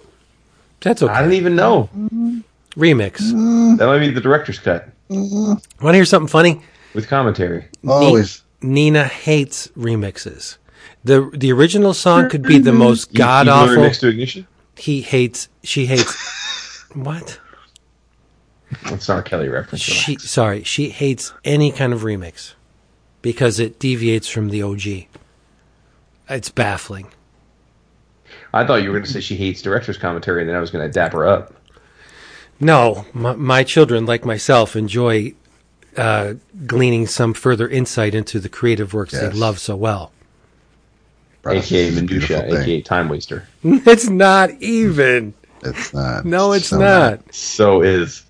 Why'd you blow that guy up in that scene? Well, here's why. Who cares? I care. Who cares? You don't, People though. care. You're What are you saying? Because you sit No. here and say, art is what it is. You can't control what it is. It just is. You have to, it's whatever You person can't, but gets you from can what But it's you understand still want to where- know how that person. Yes, came you can to understand that. where it I came want from. him to create the art. Let me enjoy it. Because- Dude, we do a director's Because it- commentary every friggin' week on the show. No, we don't. We're not creating these books. No, but we're commenting on them, and when we bring people in to talk No, a about the director's books, comedy is him saying, "Oh, and I chose to No, do no, this no. to you by doing this, and why I was trying to evoke." It's like I don't give a fuck, dude. If I saw the movie, I know what you were trying to do, or if I didn't, then that means you failed as a director. no, I I had a guarantee- bad day with my guarantee- mother that day, and I was really pissed off. That's why I killed that character. Like, you would never know that by watching Who it. cares? I would lie. I don't care. That's okay. Now who's Mr. Negative? You should Right? Director's Jeez, commentary bring is us for down shit. at the end. you should be It hitting is up Aunt absolute May. shit, director's Make some commentary. spaghetti for the starving people. Absolute woke. It's not woke. It's the goat. It's not woke. It's a way to get you guys to buy an extra I DVD. guarantee you, just about everybody you have an original piece of art from has watched, listened to director's commentary to get some insight as to why the creator did what they did, because it helps them get their point across when they create. I think he just called you out, motherfucker. I don't see any correlation between the two, but I love Okay, you so that's much. convenient. why would an artist who draws a cartoonist, why would you assume that they like director's commentary? I'm sure they- some do and some don't. I don't see any correlation. No, they listen to things while they draw, like director's commentaries or podcasts. or podcasts, or porn, or porn. I don't think you can draw comics while listening to porn, could you? Yeah, maybe. I mean, I like how Vince is pretending like he draws. You don't know. I just don't. thought everybody out. Maybe in like 50 years when I die and they find this giant stack of illustrations, be like, hot damn, he Nothing was would make drawing. me happier than to see a giant stack of illustrations from you. Posthumously, yeah. No, not posthumously. We want to have the Vince Gallery opening while we're alive. I'm doing it. I'm doing it. I'm getting shit done.